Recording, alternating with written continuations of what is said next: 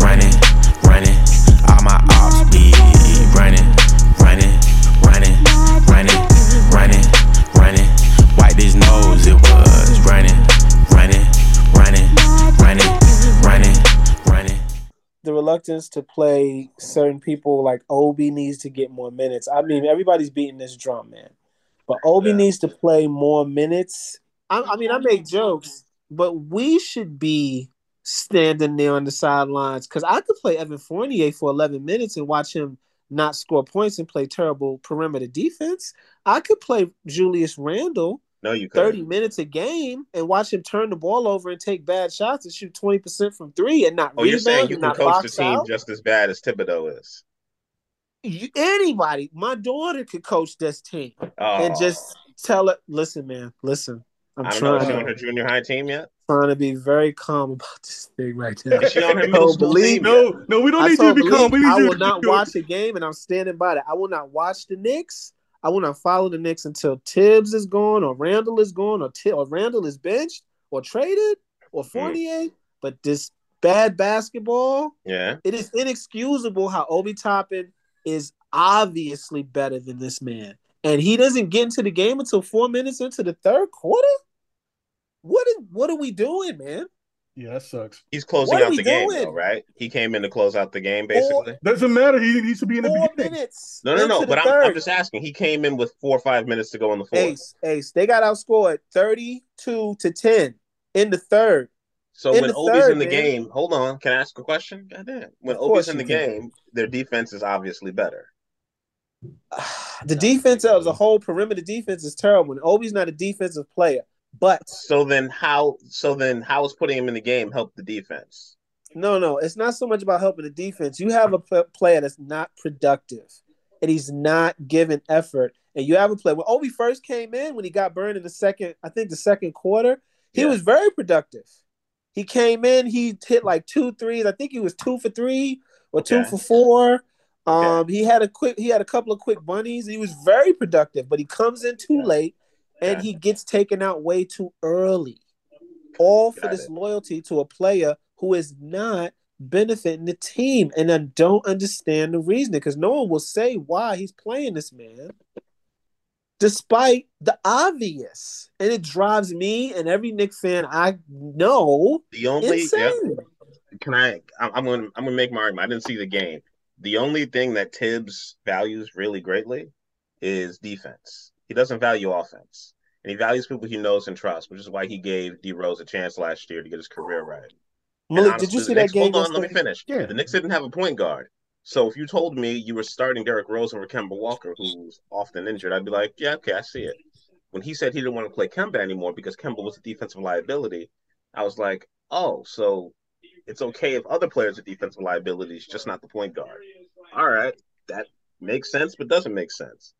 If Obi's not playing better defense than the starting power forward, then why would he get on the floor? Because that's what your coach values. He's a better rebounder. If that's what your coach values, that's what you need to get in the game for.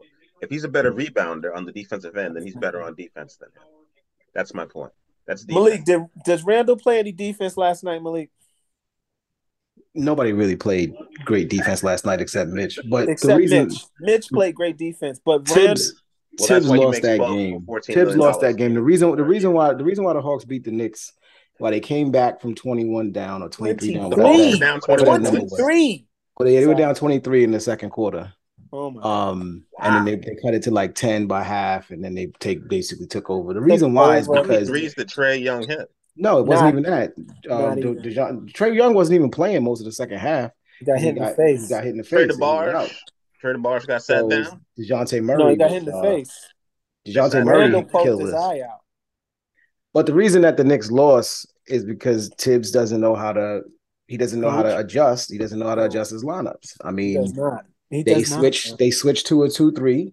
They switched to a 2-3 zone, and they forced them. The offense just completely did not have an answer for it. And Tibbs didn't have an answer. Though, in the NBA, that's kind of no. Don't give me that bullshit. Do not give me that bullshit. Zone is for cowards. Don't give me that bullshit. Zone is for cowards. No, defense is called. It's called defense. It's called defense for a reason. Just play whatever defense. Stop it. Don't tell me that zone is for cowards. I don't want to hear that bullshit. Zone is zone. Zone is a style of defense that gets. Go ahead. Basketball and every form of sport across multiple different levels.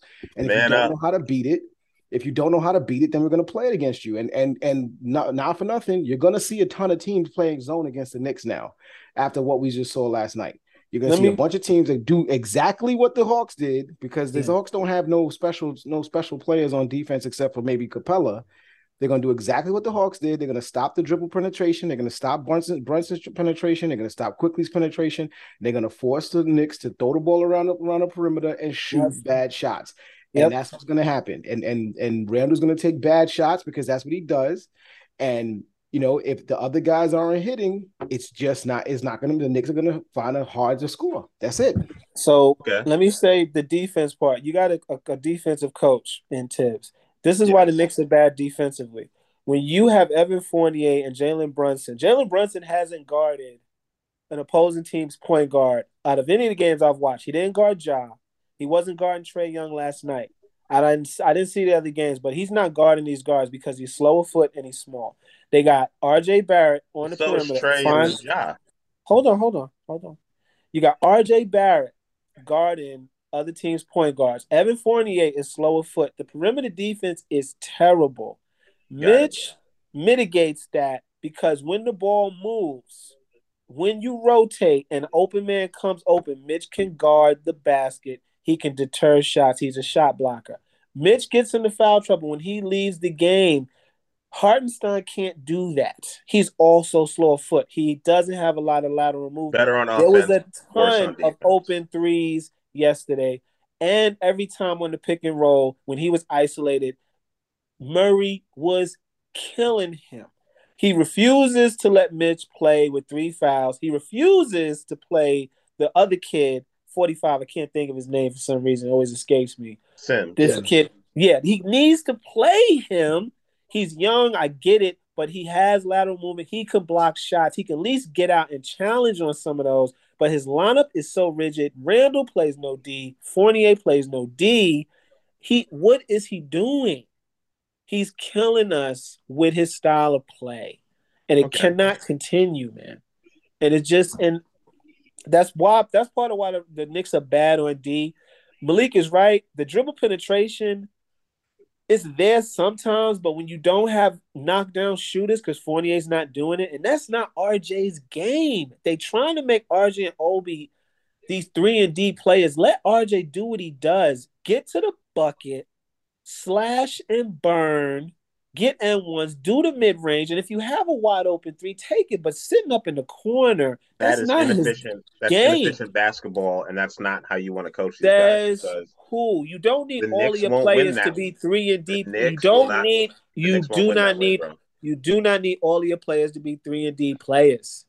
You do not. RJ's game is mid-range, go to the basket. If he has an open look, I get it. But to set up shop out there and to have every time he's coming down on a break, he's breaking out to the corner. I get it. That's how the league is trending, but that's not the only way to win basketball games. It's really not.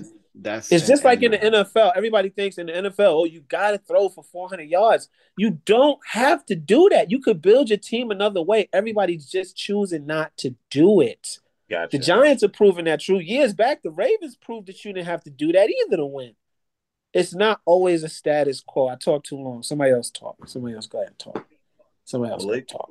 Welcome to the Uptown Parlay Podcast. We got Ace, Malik, and Ant, and Luval. Yes, what up? I was loving the rain here. What's up, man? What's up? I'm loving the rain. I'm loving the rain. It's getting me back into basketball a little bit, because the Knicks kind of suck. But I just want to ask y'all guys this question: did y'all remember back in the days when Tibbs was on the Bulls and everybody in the Knicks fans wanted this dude as a coach? This is not really working out. It's not really working out anymore. Well, he had Derrick Rose. He had Derrick Rose, and he was successful. That helps. And the reality of the situation is Tibbs's teams are built. Tibbs builds his teams a certain way. He's He's not the type of, and this has been proven over the course of, his tenures everywhere. Basically, he's not the type of coach that's able to adjust against. He got out coached by Nate McMillan last night, like literally out coached by Nate McMillan, and then on the floor, DeJounte Murray outplayed the entire roster. This has happened now 4 straight times, and this is what I was saying when I was mentioning on the in the chat, about the whole, this is what the team looks like with and without Donovan Mitchell. I didn't mean it in the sense that we should have Donovan Mitchell. What I meant to say was when the other team has a player that can take over a game, the Knicks don't have, not one, the ability to match it on the other side, but 2, the ability to defend it. So every loss thus far this year has featured a player on the other side that's dropped a huge number on us. And whether it's Ja, whether it's Giannis, whether it's Donovan Mitchell, and then last night DeJounte Murray, right? Every time it will not be failed. It will not be failed that this will happen. So that's the only reason why I would say that the point of the last thing is that's the reason why I say that the point of a Tibbs team is to have that one stud guy, a la Jalen Rose, Jimmy Butler when he was in Minnesota, Karl Anthony Towns, like those types of players. If you don't have that guy, because because Tibbs is not going to make the adjustments to stop the other team's 30-point guy. So it's just par for the course. It's just how it's always been. So his plan is to make the best players team beat you. No, which is why the Bulls always got roasted by LeBron when he was in Cleveland. His plan has always been to defend. Everybody else. The best player gets to cook, and then if you have one on your side that can do the same things, then you just feed that, and that's always been his point guard. Like it's 1996. That's always been his point guard. It was Rose, right? It was always the ball handler. For him, it was always the primary ball handler. It was Rose in Chicago. Got it. Then when he got to Minnesota, he ran everything through Cat and Jimmy. And then when those dudes decided they don't want to play together, then he was out of the league for a couple of years, and then he got, to New York, and basically did the same thing with Randall, and basically did the same thing with Rose. And so he made the Knicks competent when he got here. The Knicks are still competent. They're at their base of competence. They just can't move past that. What I want to say to what Malik said, the Knicks, he did make the Knicks competent because he brought some defense and some structure, and they had none. Yeah. It's a star-driven league. I do not think that DeJounte Murray is on the same level as the same level as Spider Mitchell or Ja Giannis. He's not. I think anybody on any given night can drop 30 if given the opportunity to do so. And DeJounte Murray proved that. He's not a superstar. He's a guy. He's an all-star. He's an all-star player, but that in the NBA today, an all-star player is a guy.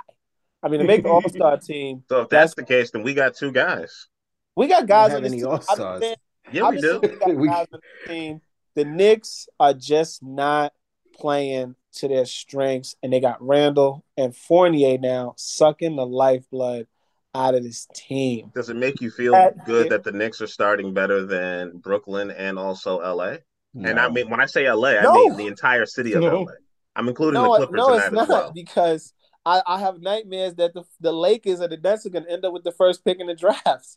Well, they have been pretty blessed when it comes to draft picks. I mean, they had one that year. Kareem got hurt, and they got Magic Johnson. That was pretty miraculous. Neither the Lakers nor the Nets can get the first pick in the draft. They've actually the Lakers. The Nets don't have their first draft. Exactly. The Lakers pick belongs to New Orleans, and the Nets pick belongs to Houston. You know what I mean? Fairness, those 2 cities have dealt with a lot.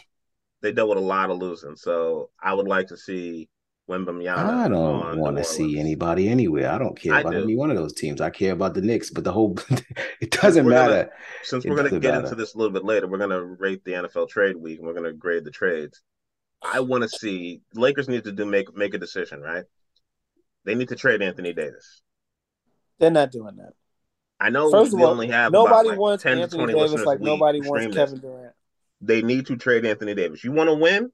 Cut him loose. Because he's not the guy. Made of glass. Why would you trade forget the made of glass part. I don't care if he plays 75 games this year. Him being your best player is not working. You can say it's roster construction. You can say it's a lot of things. him being your best guy is not working. On So the if him being your Lakers. best guy is not working, you trade him like the Sixers did with Barkley back in the day. You trade him like Iverson, like they did with Iverson in Philly. You trade him like Denver did with Melo. You trade him Oh like the boy, Bulls did with Jimmy Butler. He Melo gotta is at go. his peak Gotta go, prime. gotta go.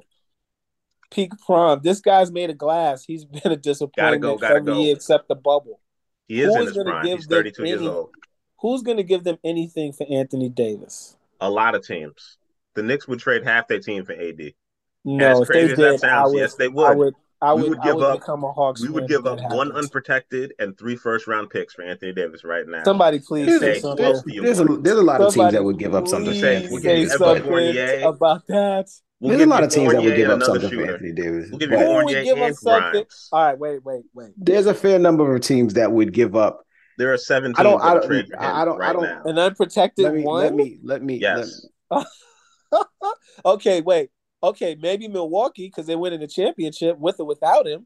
The Or a Knicks team would do like that that, the Knicks would do that in Phoenix. a heartbeat. If the No, Knicks I don't think the traded Knicks an would do it. unprotected one for Davis but wouldn't do it for Donovan Mitchell and DeJounte Murray, I would be done. I don't think the I'm going Knicks to would let you do know it. something. DeJounte Murray What? was never an option for the Knicks. He was He never an option for the was. Knicks. He I'm was. He was not in the never an front option for the office. Knicks. Spider was, but DeJounte Murray was never an option.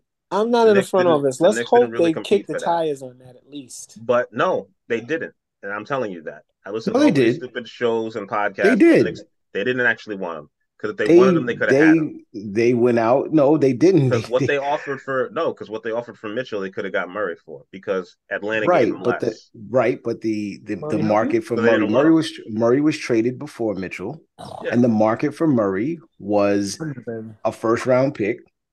Yeah. They didn't want to give up. They didn't want to. They gave up more. Atlanta gave up a lot to get Murray. A lot. Atlanta gave up more than anybody else was asking for to get Murray. Atlanta What did they give overpaid. up? Atlanta overpaid for Murray in the trade. I can't remember exactly what they gave up, but they gave All right. they gave up a fair amount to get him. And nobody else, including the Knicks, were willing to go that far, especially because of the fact that you knew that San Antonio had no interest of keeping him because they wanted to tank for Wembanyama. So, And how's that going?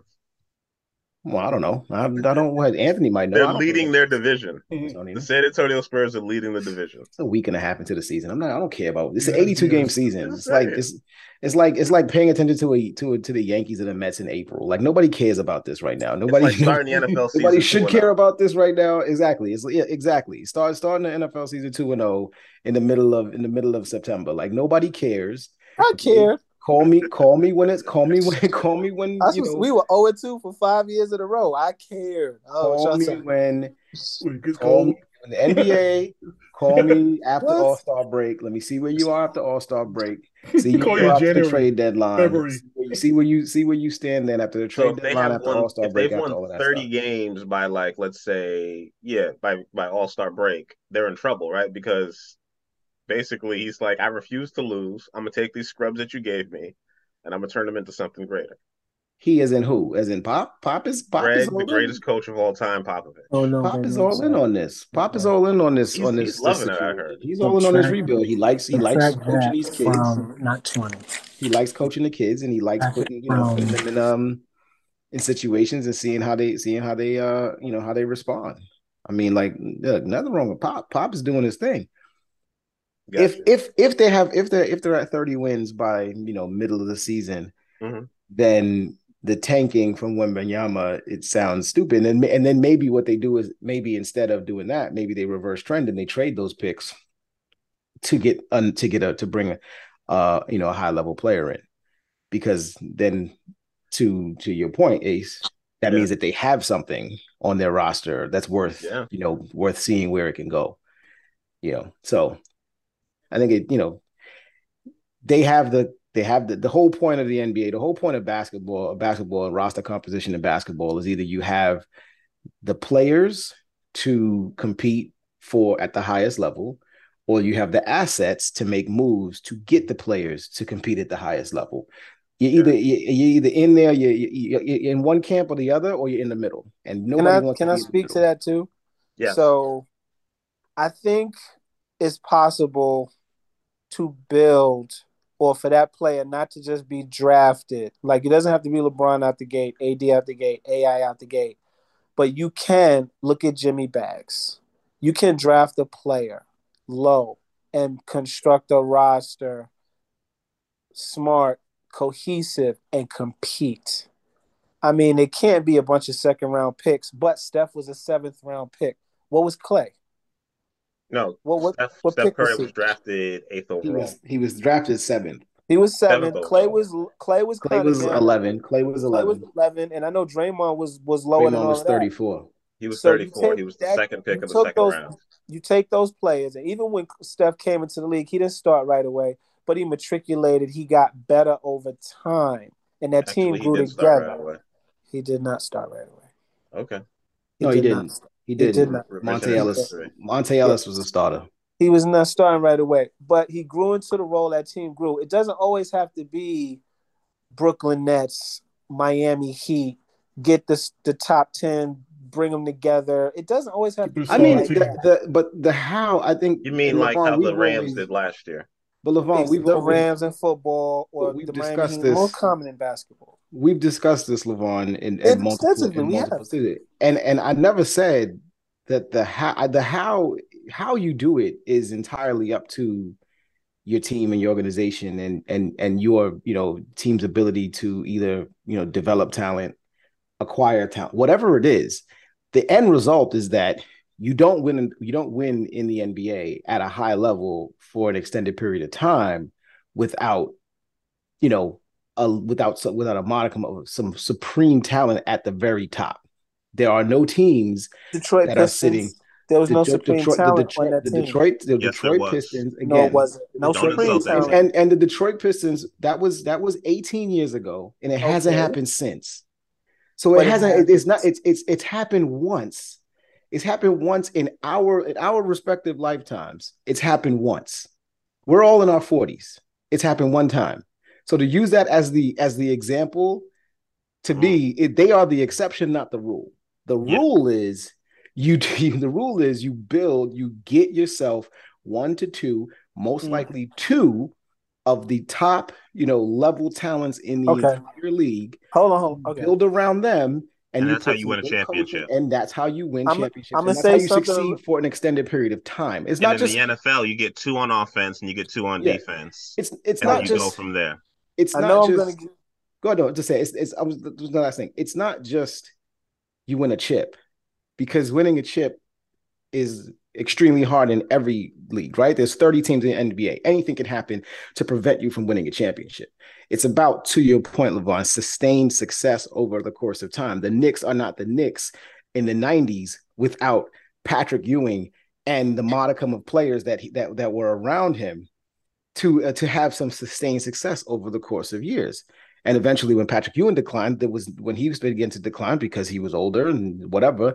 Or to make it more relevant to now, there's no Miami Heat without Dwayne Wade for that period of time where they were dominating the league. You don't do it. You don't do it unless you have that type of talent. That's all I'm saying. It's about sustained success, and in order to do that, whether you build it through the draft and you develop low round picks, or you get a bunch of times you do like the Philly way and you get the number 1 pick in the draft for 4 straight years or whatever the hell they did. However you do it, you have to do it in order to have a successful team, a successful franchise for an extended period of time. I will say, and I'm gonna get a lot of push on this. I said Detroit, that was a while ago, and I'm gonna represent. You say sustain, but you were the one person sitting over here back in the Rams, and they're all or nothing mentality, and they're paying for it now. You were like, they trading all their draft picks, but if they get the 1 ring, it's worth it. And I said, I'd rather sustain success, build through the draft, have young players, no rentals, not all top heavy with stars. And look at the Rams now, and you were saying, well, no, they're not gonna feel any regret. But hold on, let me make this other one point. I'm gonna get a lot of pushback, but the Toronto Raptors, they had Kawhi, but they didn't have a lot of top heavy talent, and they won. Mm-hmm. They won, and Kawhi had his moments. Another dude made of glass. I mean, I don't know if he's a Hall of Famer like made of glass. I don't know. Kawhi's made of glass. Kawhi's a Hall of Fame talent. I don't know if he's a Hall of Fame player if he's got the numbers. I don't think he doesn't play. He had that foot injury in San Antonio in 2015, and it's been downhill all year since then. He's a Hall of Fame talent. Shout out to Zaza Pachulia for being a if goat. If he plays him longer his time career, he's a Hall of Fame talent. But go ahead, finish your point, Vaughn. That was just it. I can say Detroit and I'll say Toronto because I was going through all the teams that won, and then the NBA is top heavy. I agree with sustained success, but a lot of teams sell out to just get that one ring and say they got it. I mean, Giannis only got the one ring. He's not guaranteed to get any more, but that team is going to be good as long as he's there. But he has 2 MVPs. I mean, but that's him. We talking team success. We talking championships. That's what we talking about, trying to Without win Chris, championships. they need Chris Middleton back this year to really contend, but at least they're off to a very good start to make the playoffs at a high seed. And it's still early. I don't think Boston is going to stay like 500 like this. I don't think they're going to stay this way. They might. No, they're not. I'm glad that you brought up. I'm glad that you brought up the Rams. One, to allow us to segue into what the show is about and our actual picks. But I'm glad you brought to the Rams because the difference. But I will say that the difference, obviously, between basketball and football is primarily the fact that a single player in basketball can almost change the entire complexion of your team in a way that in football, aside from the quarterback, it's not always that prevalent. That's one. Two, and probably more issues is that the way that for organizations and the way that free agency is running football, getting to the Super Bowl is probably the hardest thing to do outside of getting to the World Series back in the 90s when only 3 teams made it to the damn playoffs out of a 30 team league, 32 team league. Like, so to me, when you have the opportunity, when you see the chance to take that leap, to go from being one of those football teams in the pack, because the NFL is built for 500 football. Mm-hmm. It's built for parity. So it's when you see your opportunity and you look at your roster and you go in week 9, oh shit, we're 7-0. We got a shot.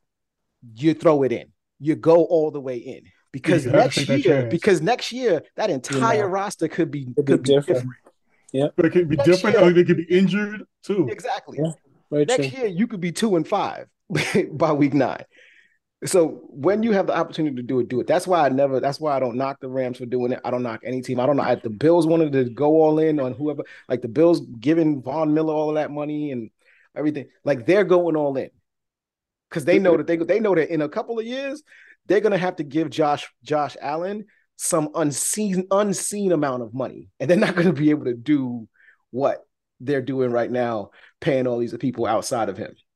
So the Bills the Bills is definitely going all in because they went in for Von Miller, they went in for that running back they traded with what's his name, the Colts. Yeah, because that was the only weakness on the offense. It was a running back.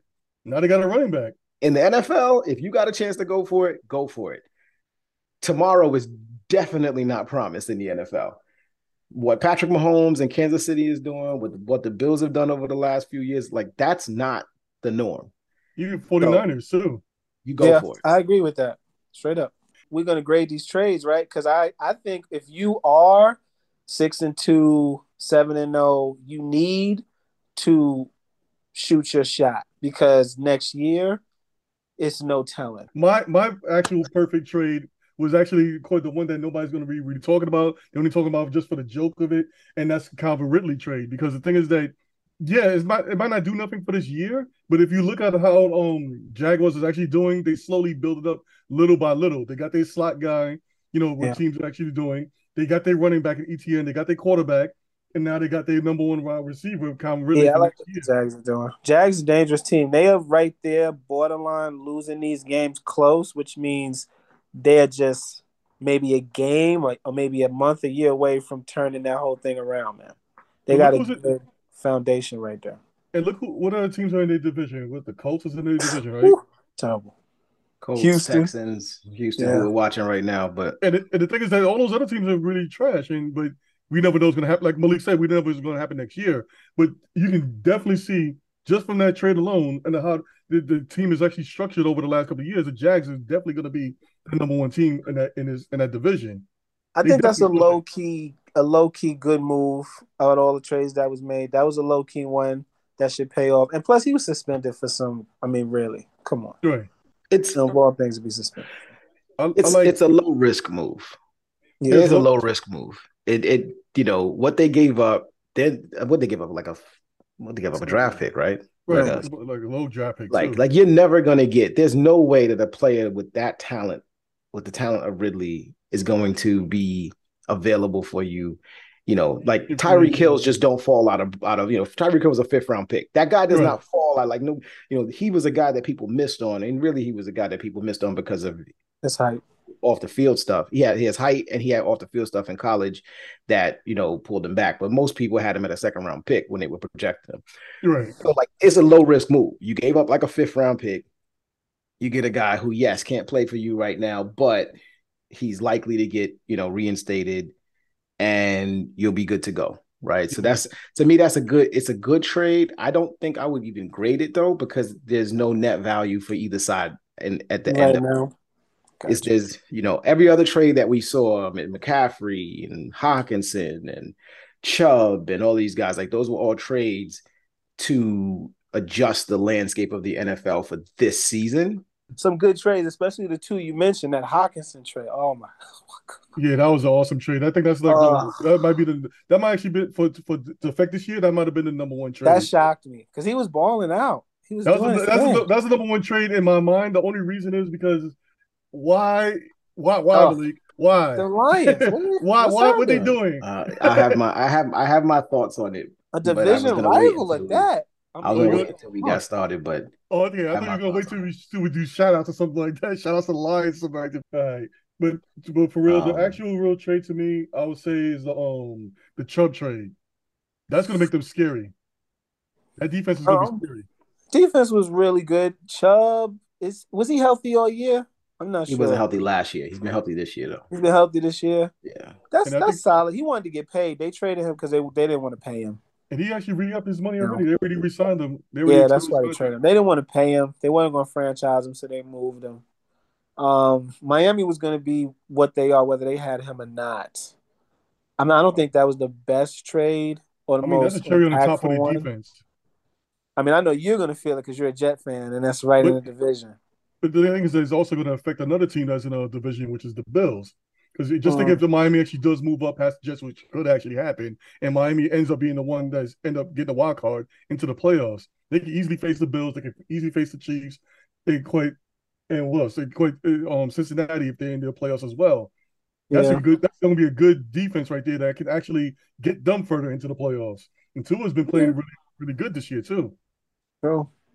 Yeah, they had to do something. Buffalo is hands-on favorite to win the division, if not the AFC. Who was that? They still got that draft pick, though.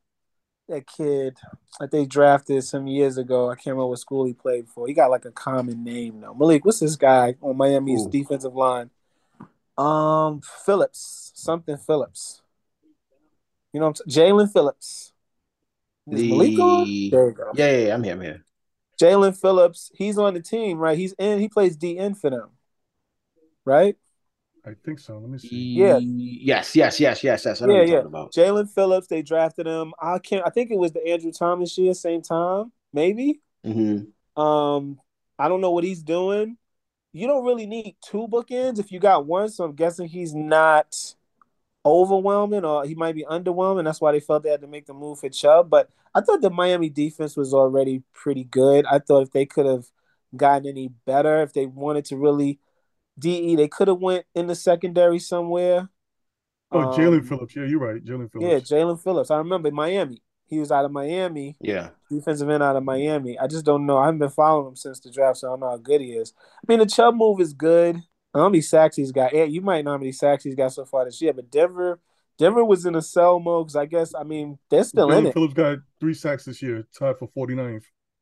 He's got 3. 11 solo tackles, though. He's not bad. We'll see what he does on the defense with some complimentary pieces, I guess. But that's a good move for a team that's in it. I rate that. The thing is that the reason why I say Chubb is a good move is because the thing is that, especially with a Josh Allen, you got to have him blocked on both. You got to have it attacking on both sides. You can't, because the thing is that just think about it, all the Bills going to have to do is line up, try to stop Jalen Phillips and any pass rush or whatever like that. Yeah, I know they maybe have what's the name?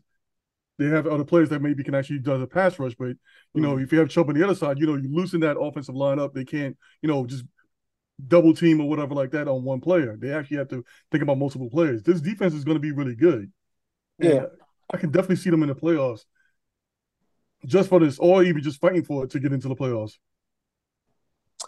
Yeah, I mean, I can see that. I like the Chubb move. If I had to grade the Chubb move, I'd give it a C. Really? I mean, I give it a C plus because I don't think one, you needed him, and they gave up a first for him. Plus, they had to pay him. I think that defense was going to be what it was going to be with or without him. I mean, is he going to be Von Miller like Von Miller was to the Rams? I don't think Bradley Chubb's that kind of player. I think he's solid. I don't think he's somebody that you need to worry about double teaming. And no one person is bringing down. I mean, one person could, but it's Josh Allen. Josh That's why I Allen's said going to you need get multiple. his. Yeah, Josh is going to get his whether Bradley Chubb was on that team or not. That's not how you're It's going to mostly just stop. it's just mostly for him to it's something to think about. That's what it Bradley is. Chubb is a great pass rusher, and that's why they needed him because they had no rush without him. That's why I asked about Jalen Phillips. I was like, I know they drafted Jalen Phillips. I don't know. Maybe He's he's a not. starter. He's a starter. starting, but is he doing? If he was doing what he was supposed to do or predicted to do, they probably wouldn't have made this move. So he That's must be correct. They underwhelming wanted a out guy there. who was a star, so they traded a first round pick. So instead of drafted one, they just traded for one. That's big. A first round pick. Not only are you trading the first round value, but you are trading a first round value, which means you don't have to pay him for 5 years, control for 5 years, cheap for a guy that you just had to give new money to. What do you sound like 119 mil? Right. That's a 119. that's a huge investment. That is a win now move. That is Yeah. Miami saying That's that what we are Buffalo, we are Kansas City, we're in win now move. right. Yes, And that's they what they're are. trying to stop. And the thing is that Bradley Chubb this year has 5.5 sacks, 15 total tackles. That's going to draw the attention of the offensive side right there, and that's going to feel that's going to free up other people. That's going to free up what's the name, Jalen I don't Phillips, to make disagree. more tackles on the other side.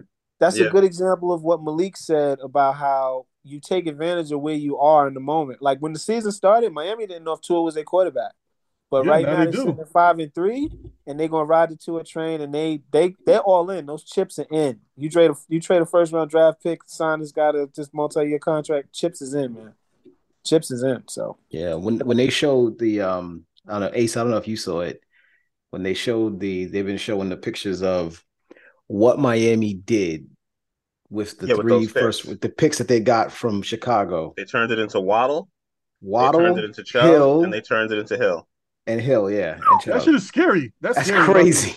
But that's That's that's good. that's that is some great GM work right there. yeah, exactly. Those are some risky Wait, what do you moves, mean they though. got all of those from Chicago? They got one from Chicago, one Through from through LA, and one from through somewhere no, else. what I'm saying is through the draft picks that they got from Chicago, they used those picks to acquire these players. So they When did the use Bears give them first round picks? They to got move up that Fields. to get Oh, it Fields. was all to Miami. I didn't realize Yeah, that. yeah, Mm-hmm.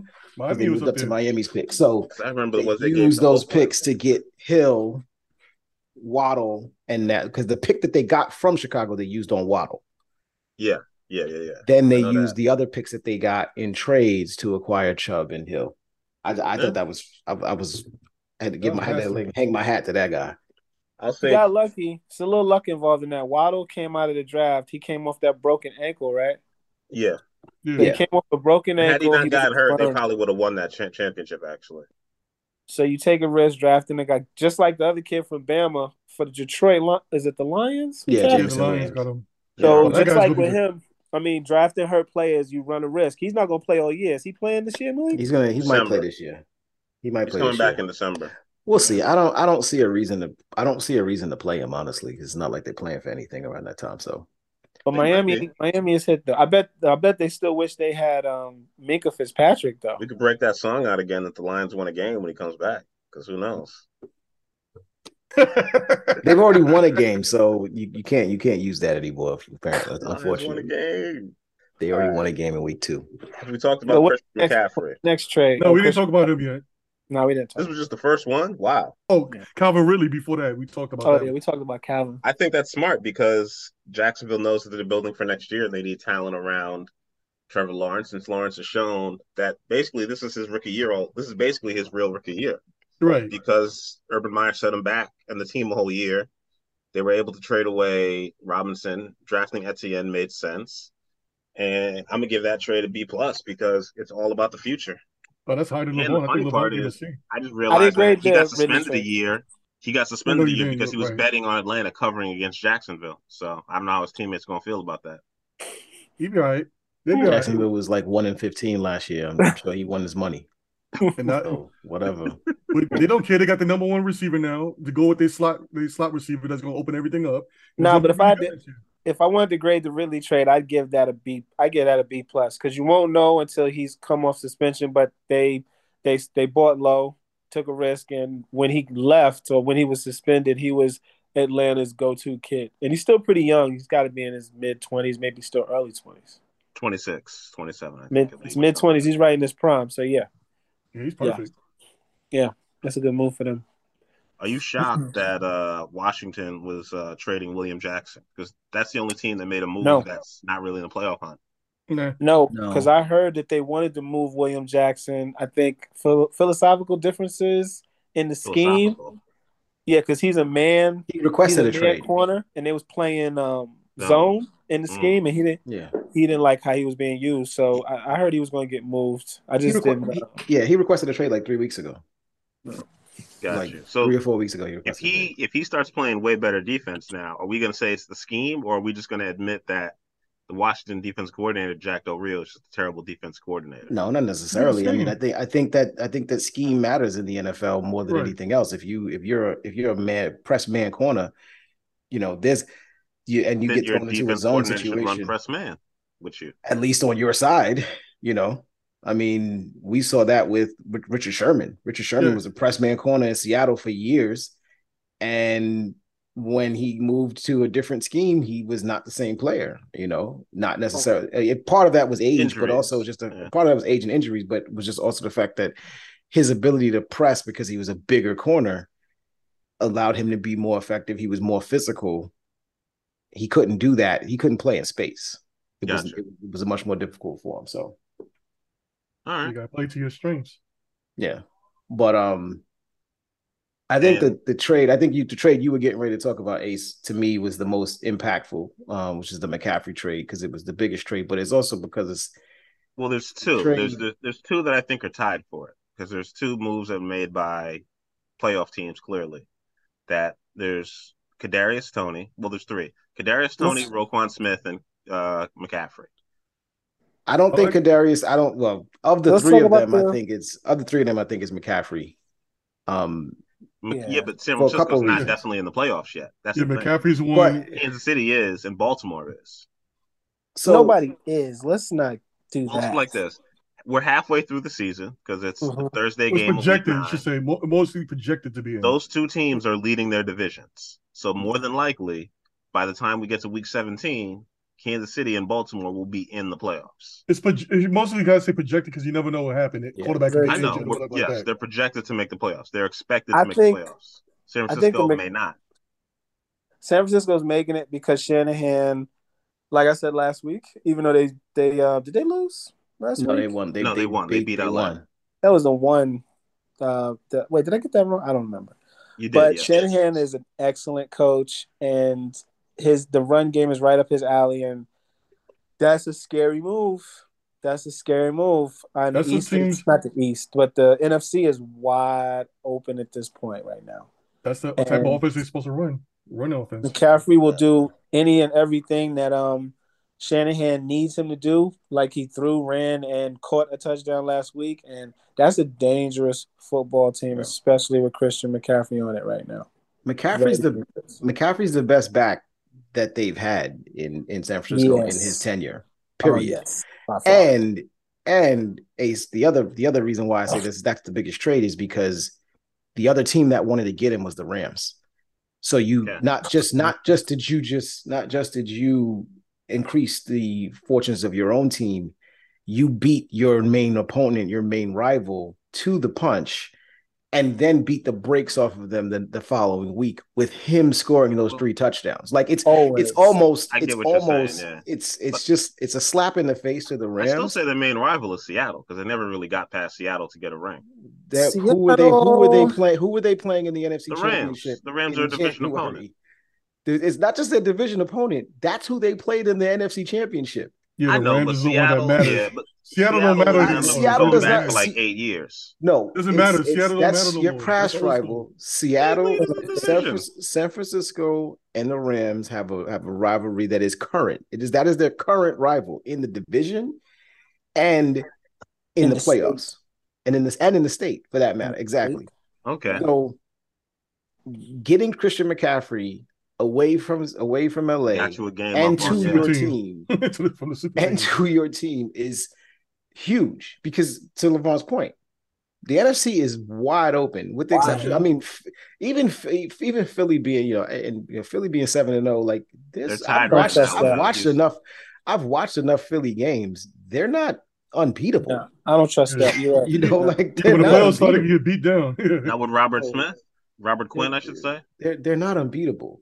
I'm glad. And that was the other trade that I thought was a big. Well, I feel like the Bears got some value rush. out of him, helping to get the defense right for the first half of the year, and now he's on a winning team, and he's 32, and this guy's going to be able to contribute and make a real difference for Philly. So I'm glad for him. So I think that actually worked out well for both teams because the Bears got more draft capital and they got a pass. They needed. I'll say something real quick before we move on from McCaffrey. The only thing that could derail Tony, that. though, do you think that makes a difference? Right, he's talking about McCaffrey. I want to hear about this. Oh, I'm sorry. Go ahead. No, I just want to say one more thing. He's injury prone. I mean, like super injury prone for a running back. So he's not very durable. They can't run him to death out there, or he probably will miss some games.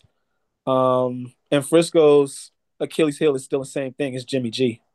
It's still Jimmy G. Jimmy G is not a downfield thrower. He doesn't have the arm for it. That's why they lost in that championship game to begin with. Mm-hmm. That and Duke couldn't catch that punt of a interception thrown by Matt Stafford. But that's their Achilles heel is Jimmy G. And I like Jimmy G. He says all the right things, but for some reason, he's just not a great down the field thrower of the football. But Mike Shanahan can scheme around that, and he's been doing it. So I just wanted to say that about McCaffrey before we moved on. All right. Kadarius Toney to AFC West leading, which we thought was going to be the toughest division. Kansas City Chiefs at 5-2. Another weapon, very explosive player. Didn't like how he was being played with the Giants. Sorry, can't tell the difference between those two teams right now. And I think Andy Reid's going to know how to use a talent like this and be able to, even get more out of him. He's not a replacement for, considering this is supposed to be a down year. The fact that they have another weapon they can, figure out into the fold, unlike, I remember, was it Josh, the guy that they got from Cleveland who had the abuse issues, like substance abuse issues. Oh, Josh Gordon? Josh Gordon. This guy's sober. He's 24 years old, still very quick, very big, very fast, out of Florida, speedster. So, how much better does this make Kansas City on offense? He's not very big. I just agree with that. He's not very big. But the reality of the situation is with the thing that worries me about Toney, and LeVon, you can probably chime in on this because he came from your team. For a team like the Giants, who we've watched, and I have watched every Giant game this season, okay?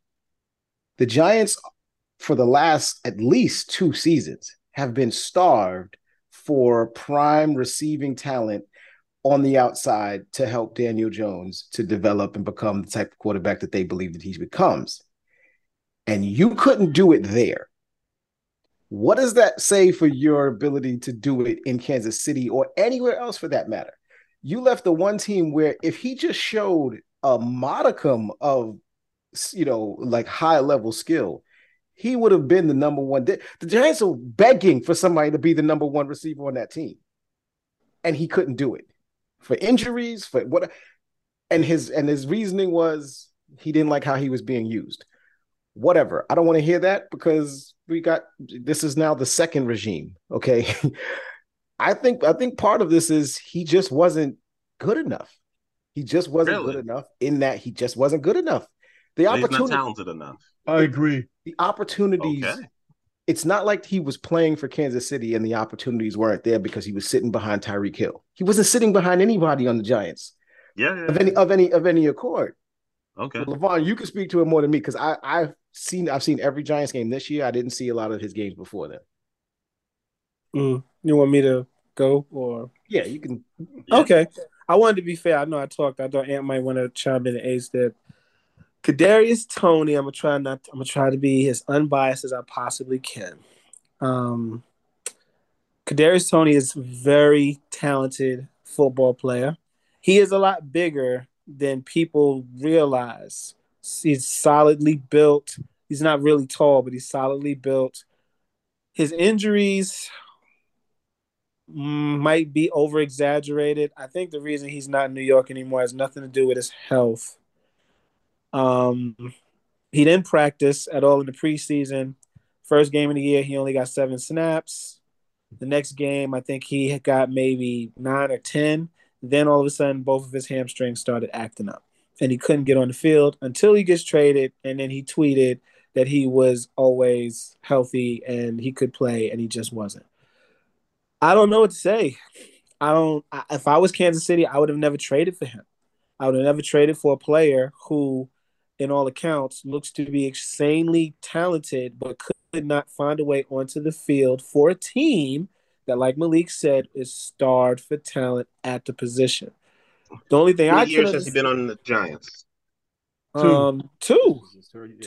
So last year he was with that head coach who was running y'all into the ground, Joe, whatever his name is. Doesn't matter. I'm not going. Joe Is Judge. that the coach? Joe Judge got a lot of bad luck. He didn't have a healthy Saquon Barkley. His first round pick. No, I'm not judging him all for that, but we're healthy. talking about Tony, so let's focus on Tony. So Okay, maybe Tony just wasn't happy with the last coach. That's and what he got says. this new one, and it's like it's not working again. Listen, so maybe he's happy to be out there. Everybody loves Brian Dable. He's the first person to say anything bad about Brian Dable and his scheme or how he's being used. There was something else going on behind the scenes with that. If the Chiefs get a healthy Kadarius Toney, the trade is an A. If the Chiefs get some mystery injured, not injured, malcontent, it's an F.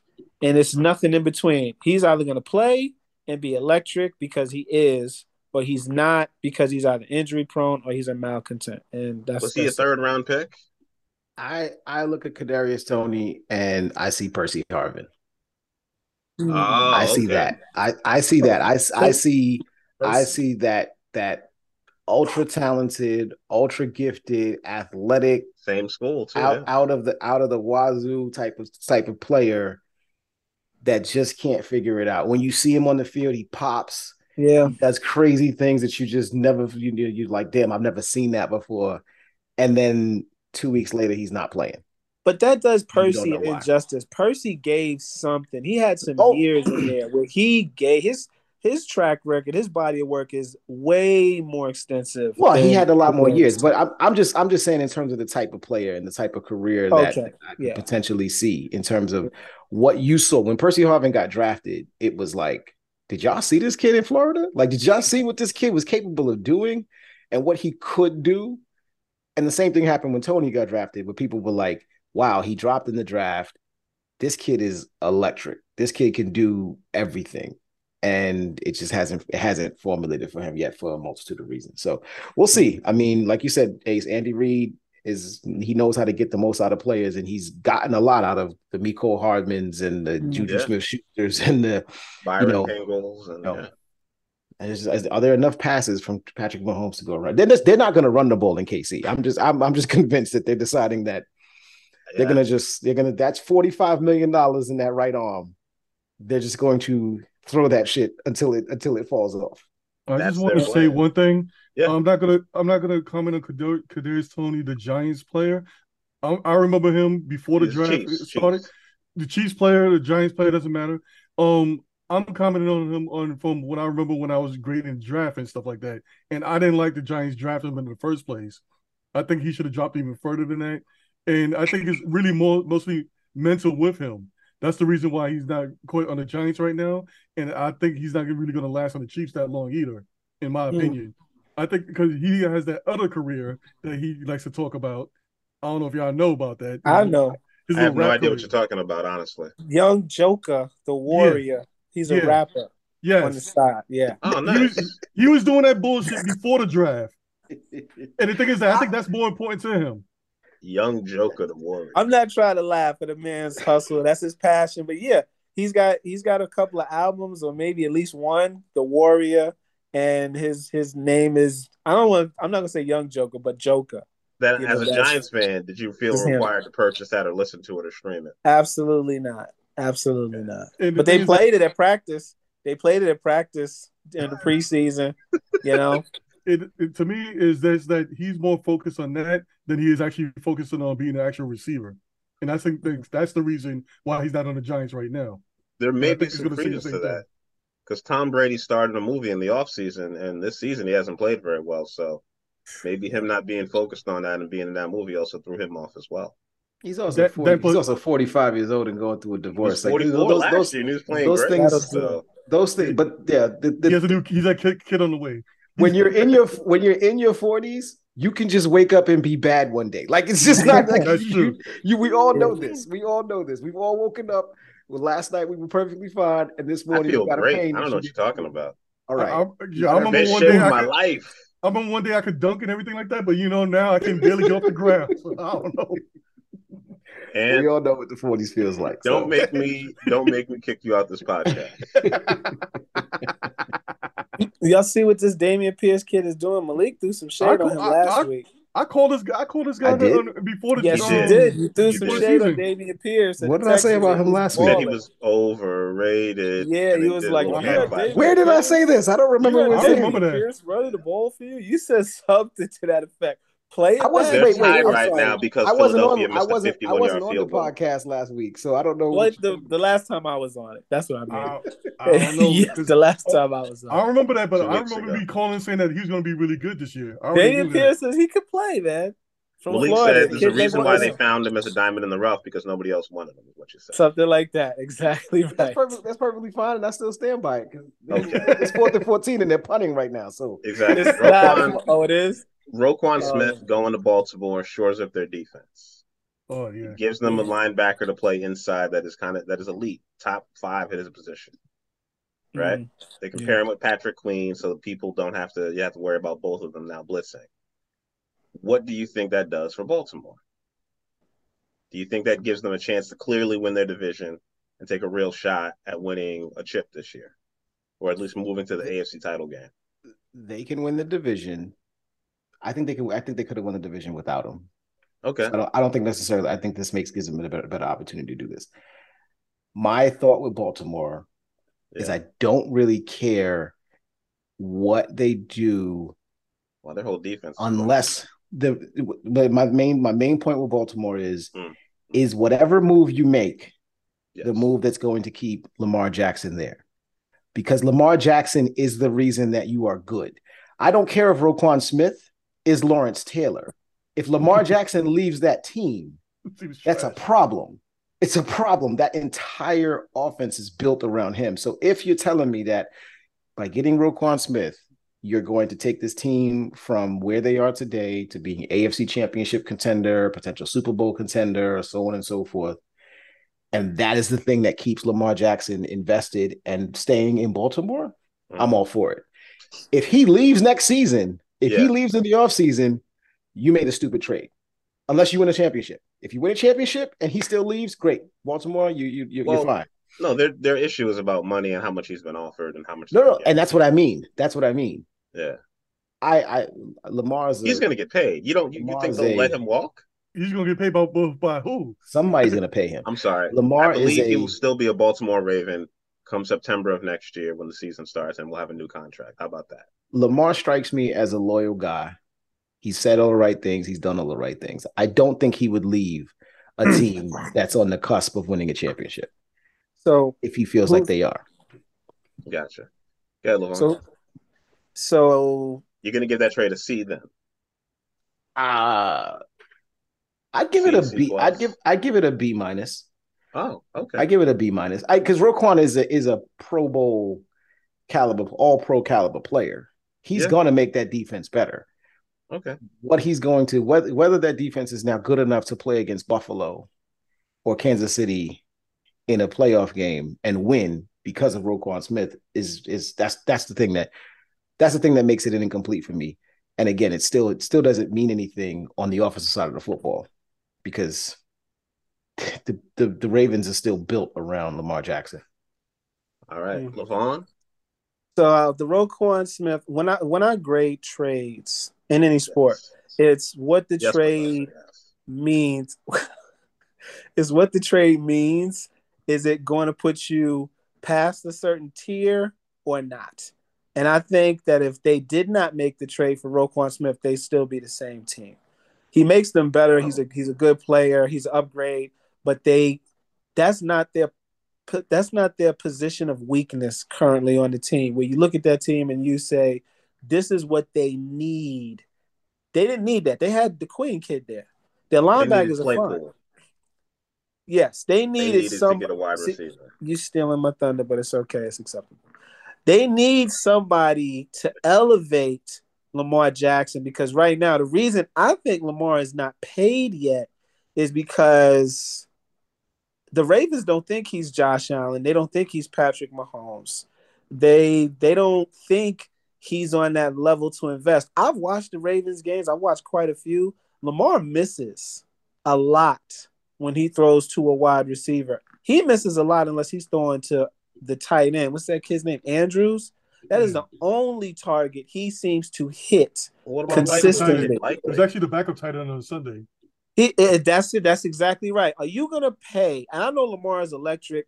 He's big. He's fast. He does things no other quarterback can do. That's why he's special. But at the end of the day, you still want your quarterback to be able to drop back and win you games from the pocket, throwing, on the outside the hashes. That's what you want. And Okay. he does not do that on a consistent basis. And it's been rumored that certain wide receivers won't even come to the Ravens because of that. So who do they have? Who's Bateman, who saying just these got hurt. rumors? Maybe it could be the wide receiver that left and went to the Eagles. These are rumors that have been going around. A couple of them. I Not the remember Eagles. I Who remember left and went Odell to the Beckham. Eagles? I mean, not the Eagles. What's What's his name? Oh, Hollywood. Hollywood. Hollywood. Yeah. Hollywood Brown Gotcha. was there. He left. There was a couple of free agent wide receivers where it was going around where these guys were reluctant to sign with the Ravens, and the Ravens could never bring in somebody to play alongside Lamar because they were like, "What am I going to do? Just run around and block all day?" Because he's not known for getting the ball to his wideouts. He can hit Andrews all day, and the Well, that's running not backs what out the the offense backfield. is. But that's why the offense is not like that because he has a limitation in that way. A lot of people don't want to say it or admit it, but he has a limitation. I watched him play against the Giants. The recent game, I think, where they played the Bengals, and another game I watched, he misses receivers open down the field, over the top. He is So what not you're the most saying is accurate. he's like Baker Mayfield when it comes to dropping back. He gonna miss you. He's No, gonna miss no, I you wouldn't from say that. time to time. Look, But I'd From hold say time on, to time. Okay, so I'm gonna not as grade bad as this. Baker. Got I'm it. gonna grade the trade real quick before I move on. I think the trade, Yeah, I you get still that haven't trade a, done that. I get that trade a C because it doesn't move the needle. It doesn't make them any much better on defense than they were because it's still a linebacker position and they already had somebody there. Okay. And it does not elevate them to. They were already going to win the division You don't if value not for the defense. I got Bengals. it. I I got it. You value don't value defense, but how defense. many No. defenses value the middle linebacker position now, Ace? It's not. It's you talking about corner or you talking about defensive end edge rusher. That's true. It's not like Those are the the Ravens were positions known right for there. having a legendary middle linebacker who helped them win 2 championships. Like Malik said, And we're not talking about exceptions to the and rule here. and We're talking about the rule. and what do you have to say? I know that's your boy, but still. Before I go, He's not Malik, my boy. He's you not had on the something to team say no more. before, eh? You He's was gonna not say my something, boy. Malik? My no, boy is Khalil Mack. yeah, I was gonna say, while I don't disagree with anything Levon said about Lamar Jackson, and I completely agree with the assessment of him, I think if you give Lamar Jackson, DK Metcalf, AJ Brown, you know, one of those big time receivers, not just big in stature, big in size, like one of those guys on the outside, I think there's a difference in him. I think there is something in him. What we've seen of Jalen Hurts this year, I know we talk about Philly, what we've seen of Jalen Hurts and his growth as a passer, it can't be lost on us that AJ Brown is a huge reason for that. And the fact that like that type of player, that type of receiver on the outside, Lamar Jackson has never had. So that's all I would say. Rashad Bateman is out for the rest of the year with a Liz Frank injury. And Yeah. please, yeah, and grade the trade for the Ravens. As for me, I'm gonna give it a B+ on this one.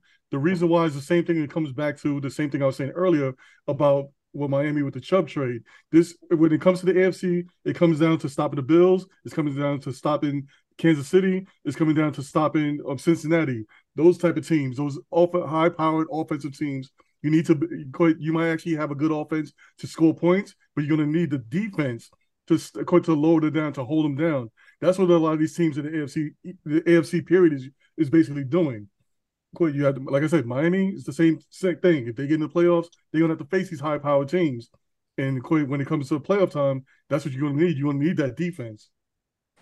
That's the reason why I'm getting that good grade. I could not agree with you more. He's excellent in pass coverage. He's excellent rushing the quarterback. The Bears didn't use him that much. Doing that, he did have 3 sacks. He's not covering T. Higgins, and he had a touchdown. He's not Devin White. No, you're right. He's not covering T. Higgins, but he can't cover the running back coming out of the backfield because the Bills now have Naeem Hines, so he can cover him. He can cover Knox. He can cover Knox coming across the middle. Nobody cares. Nobody cares when he's throwing over. Nobody cares when Josh Allen's throwing over the top to Stephon Diggs. Nobody cares about Dawson Knox. He's not going to be on Diggs. If you can take away the middle of the field, exactly. I mean, I guess that's important. Hey, Roquan Smith better than me. The middle of the field is important, and the middle of the field is valuable, which is why they traded for him. But the thing is that it goes back second round pick for a guy. The thing is, it goes back to my point about Chubb at the same time, but you might not need him. But it's just something. Edge rusher. You might not need him, but he's just an extra person to think about. That is just there. He's just an extra person for the offensive to think about. That's all it really is. Yeah, everybody wants Roquan Smith is a very good player. Yeah, he's right. If you're going to win a championship and Roquan Smith is your reason why, he better be Ray Lewis. He better be Ray Lewis, because there's a reason why the trade lasted. This is not Ace for this, as good as Roquan Smith is, and I love Roquan Smith coming out of school. Okay, this is not the Rams trading for Von Miller. This is not that. No. This is not that. The Rams traded for Von Miller because they knew, to LeVon's point, that's a linebacker, but that's an edge rusher. He disrupts passing. He disrupts that game in a different way. Like the Rams getting Bobby Wagner. What has Bobby Wagner done? And Bobby Wagner Bobby Wagner's at a different point of his career, right? He's not the same Bobby Wagner. The problem with the Rams isn't the defense. Problem with the Rams is not the Rams overall. It's just they're just not in a good defense and the offensive line. If I'm not mistaken, Matt Stafford is on his back. Yeah, the offensive line is getting toasted. No, my only question is, since you know Roquan Smith the best, in your time of knowing him, does he have the mental capacity to say, "Hey, you move over here," whatever, like that? Like, to talk to the other people. The defense. Right, he can direct the defense. That actually does matter. I don't think he's coming in there to be. He's not walking into the door as a defensive captain. If Roquan Smith walks into the doors of the Baltimore Ravens team and he's defensive captain after a week, then you got a problem with the rest of the team. You're not getting my point. You're not getting my point on this. I'm not saying that he's going to be defensive captain. I'm just saying if he sees something that he can point out, that's another coach in the field right there that could actually change that defense from being from this level to a little bit higher. Even though he's only in his 4th year in the league, yes, he is that good. Yes, he's really good, but not a second round pick. I could draft him next year in the second round, and like I said, control him for the next 4 years. And you could draft him in the second round. It's a middle linebacker pick in the 2018 draft. The value of a middle linebacker in the NFL is just like the running back position. They are not highly valued anymore. They're just not. They're not difference makers in the middle of the field with good tight ends like Travis. That's why I don't care how good Roquan Smith is. He's not covering Travis Kelce one-on-one. That's the reason why I asked Ace that question, and that is not to do with captain and whatever like that. Good luck, Aaron. He can actually point things out, whatever, that make other people a little bit better. Tell that to the Baltimore defensive coordinator. Listen, the way the league is constructed, Roquan Smith is not stopping Travis Kelce. Okay, anywhere on the football field. We will get to see that hopefully when Baltimore takes them on in the divisional round.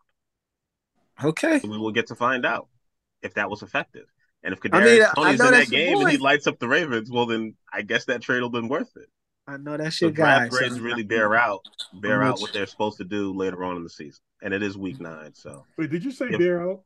Bear out, not bear down. Bear out because we lost. Speaking of bear out and bear down, how you like your trade? Honestly, Oh yeah, the quarterback finally got a receiver. Is that the until next we one used up? the second round pick on the receiver, I was actually really happy. I didn't understand why they didn't do it in the offseason, but basically they turned a disgruntled linebacker who was upset with the team, which I get. He wanted to get paid like the best inside linebacker in football. He wanted $20 million a year.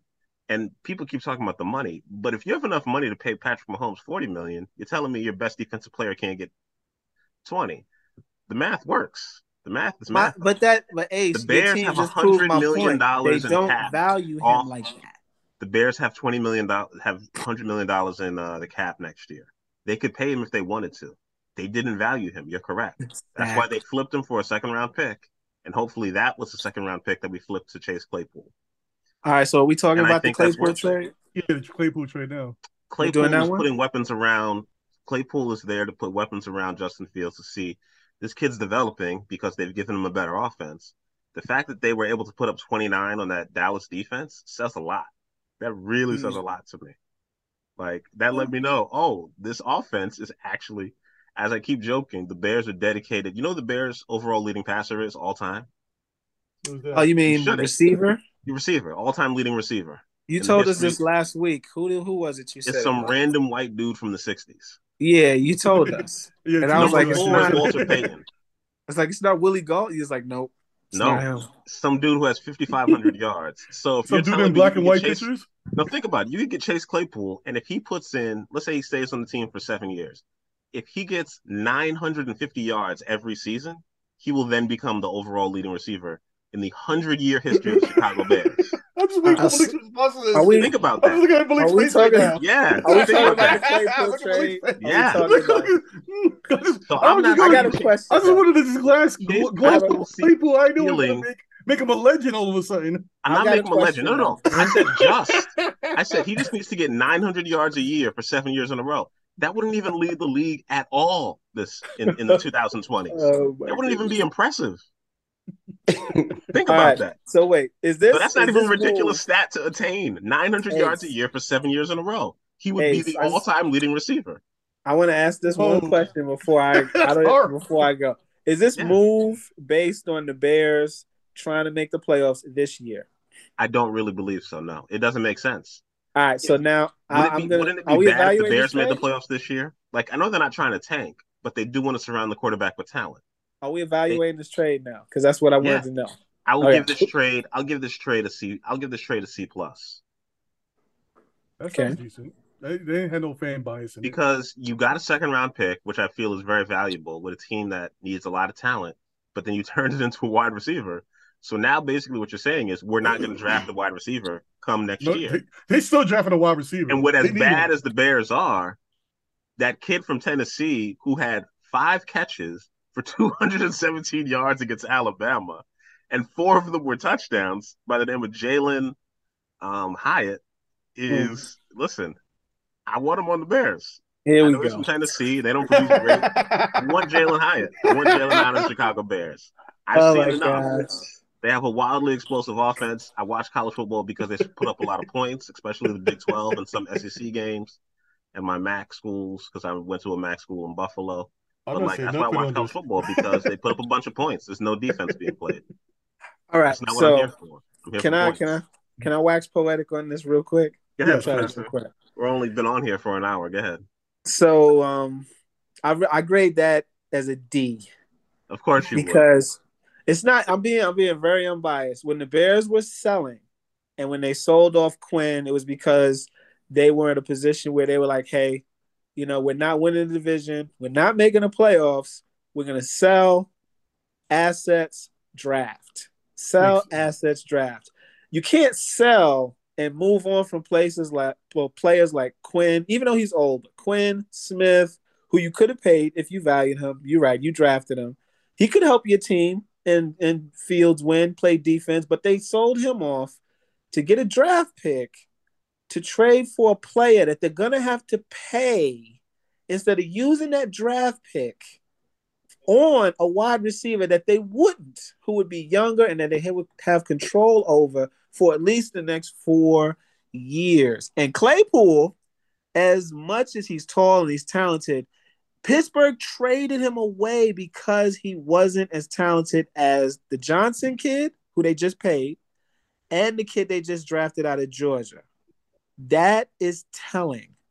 Pittsburgh needs receivers. They got a young quarterback too. Huh?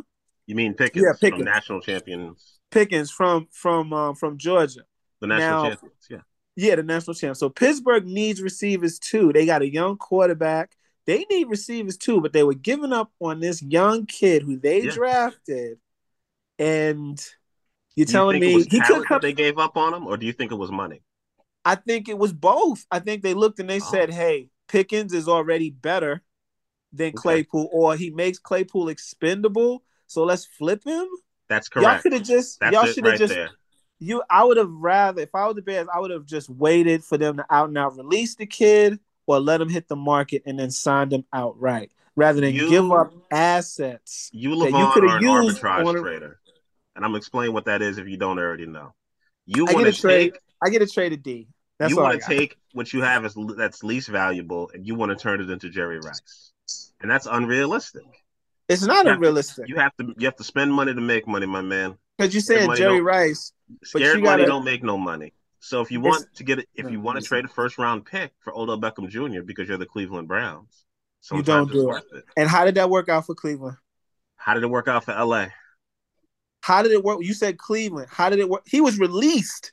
LA got him the way I said you should have got Claypool. And who does that wait? So how does that show? Cleveland released Odell and they picked him up for free off the street. Yeah, that's exactly my point. And Cleveland was dumb to release him. Cleveland was dumb to make the trade. It didn't work. And they lost assets. They should have got a different quarterback, but I'm not going to get bogged down by that. Before we go into that, and before you go, Malik, I just want to say one thing about this. It was worth the pick. Because it's the Bears, it was worth the pick. It was worth the pick because he's talented. Before you go, Malik, my thing is that I'm just going to give this thing a C in the middle of this thing. The reason I'm giving it a C is I think the Bears made that trade just so you can see exactly what Fields is going to do. This trade is just to evaluate Fields for the rest of the year, in my opinion, because I'm still going back into this as a new regime taking over from the last regime. They didn't draft Fields, so they got to see exactly what they got, and they're going to try to see what they can do with a so-called wide receiver in this mix. And it depends on how Fields plays this year is what the Bears is going to do forward. But in the long run, this trade really doesn't make no damn sense, and it's not even worth going on. But I know Malik's been holding back, and he's about to go like postal on Ace in a few minutes, so I'm going to let him go. Go ahead, Malik. This trade is an A+. Wow. For the Pittsburgh Steelers. Okay. Good one. Pittsburgh traded a guy that they didn't want, and they forced. And you keep talking about this second-round pick that the Bears gave up to get him. It's not the Ravens' second-round pick. It's the Bears' second-round pick. Okay. They forced the Bears to give about up that. That's been reported? I am. It's been reported. They forced the Bears to give up their own second-round pick to get Claypool. Okay. A player that they didn't value enough to pay to keep around. Yeah. They don't want to pay him. If Chase Claypool was traded to the Houston Texans, we would not be talking about him. He does not move any needles. We're not talking about Chase Claypool unless he gets traded to the Bears. Well, actually, the other team he was going to rumored to go to was the Green Bay Packers. So maybe Chicago was doing this to keep him from there as well. You're right. Green Bay wanted seriously. him. That's true. That was rumored. Green Bay wanted him. The Bears outbid him. The Bears must truly believe that Chase Claypool is going to unlock the greatness that is Justin Fields. I don't necessarily agree. I don't think Chase Claypool is a bad player, but I don't think Chase Claypool was worth Bears' second-round pick in a season where the Bears are likely going to win 6 to 7 games, and that second-round pick is going to be like 42. Top 100. You can't tell me with the amount of receivers that have been drafted into the NFL over the past few years and the amount of receiving talent that is in college right now, you watch college football. Yeah. There will not be a receiver worth picking at 42 that has the potential to be both better than Claypool, but also under complete team control for 4 years. 4 years at good money. at good money. Okay, so this is the reason why I say that some teams get it and other teams just don't. And my team don't get it. I'm a Lions fan. My team does not get it. I am not giving my team any credit for anything that they've done over the past, few years. Yes. This is the type of trade that you look at, Ace, and you go, 5 years from now, and you go, what did we do this for? Gotta pay him. They have a 4th-round pick as well. I don't know if that makes a difference, but they got one and they got one deal. What they do? Who cares about the 4th-round pick? This is the type of trade that, to me, if Chase Claypool isn't one of the top 20 receivers in the NFL, next season, this makes no sense. Because you're gonna pay him. Okay. You gotta pay him. You're gonna pay him, upwards of 12, 13, 14 million dollars. This is you're gonna pay him Allen Robinson money. You may have to pay him the type of money Allen Robinson kept on Allen Robinson. Robinson wanted 18 and the Bears let him go, and I think that was at the time I was a bit upset, but it actually made sense now.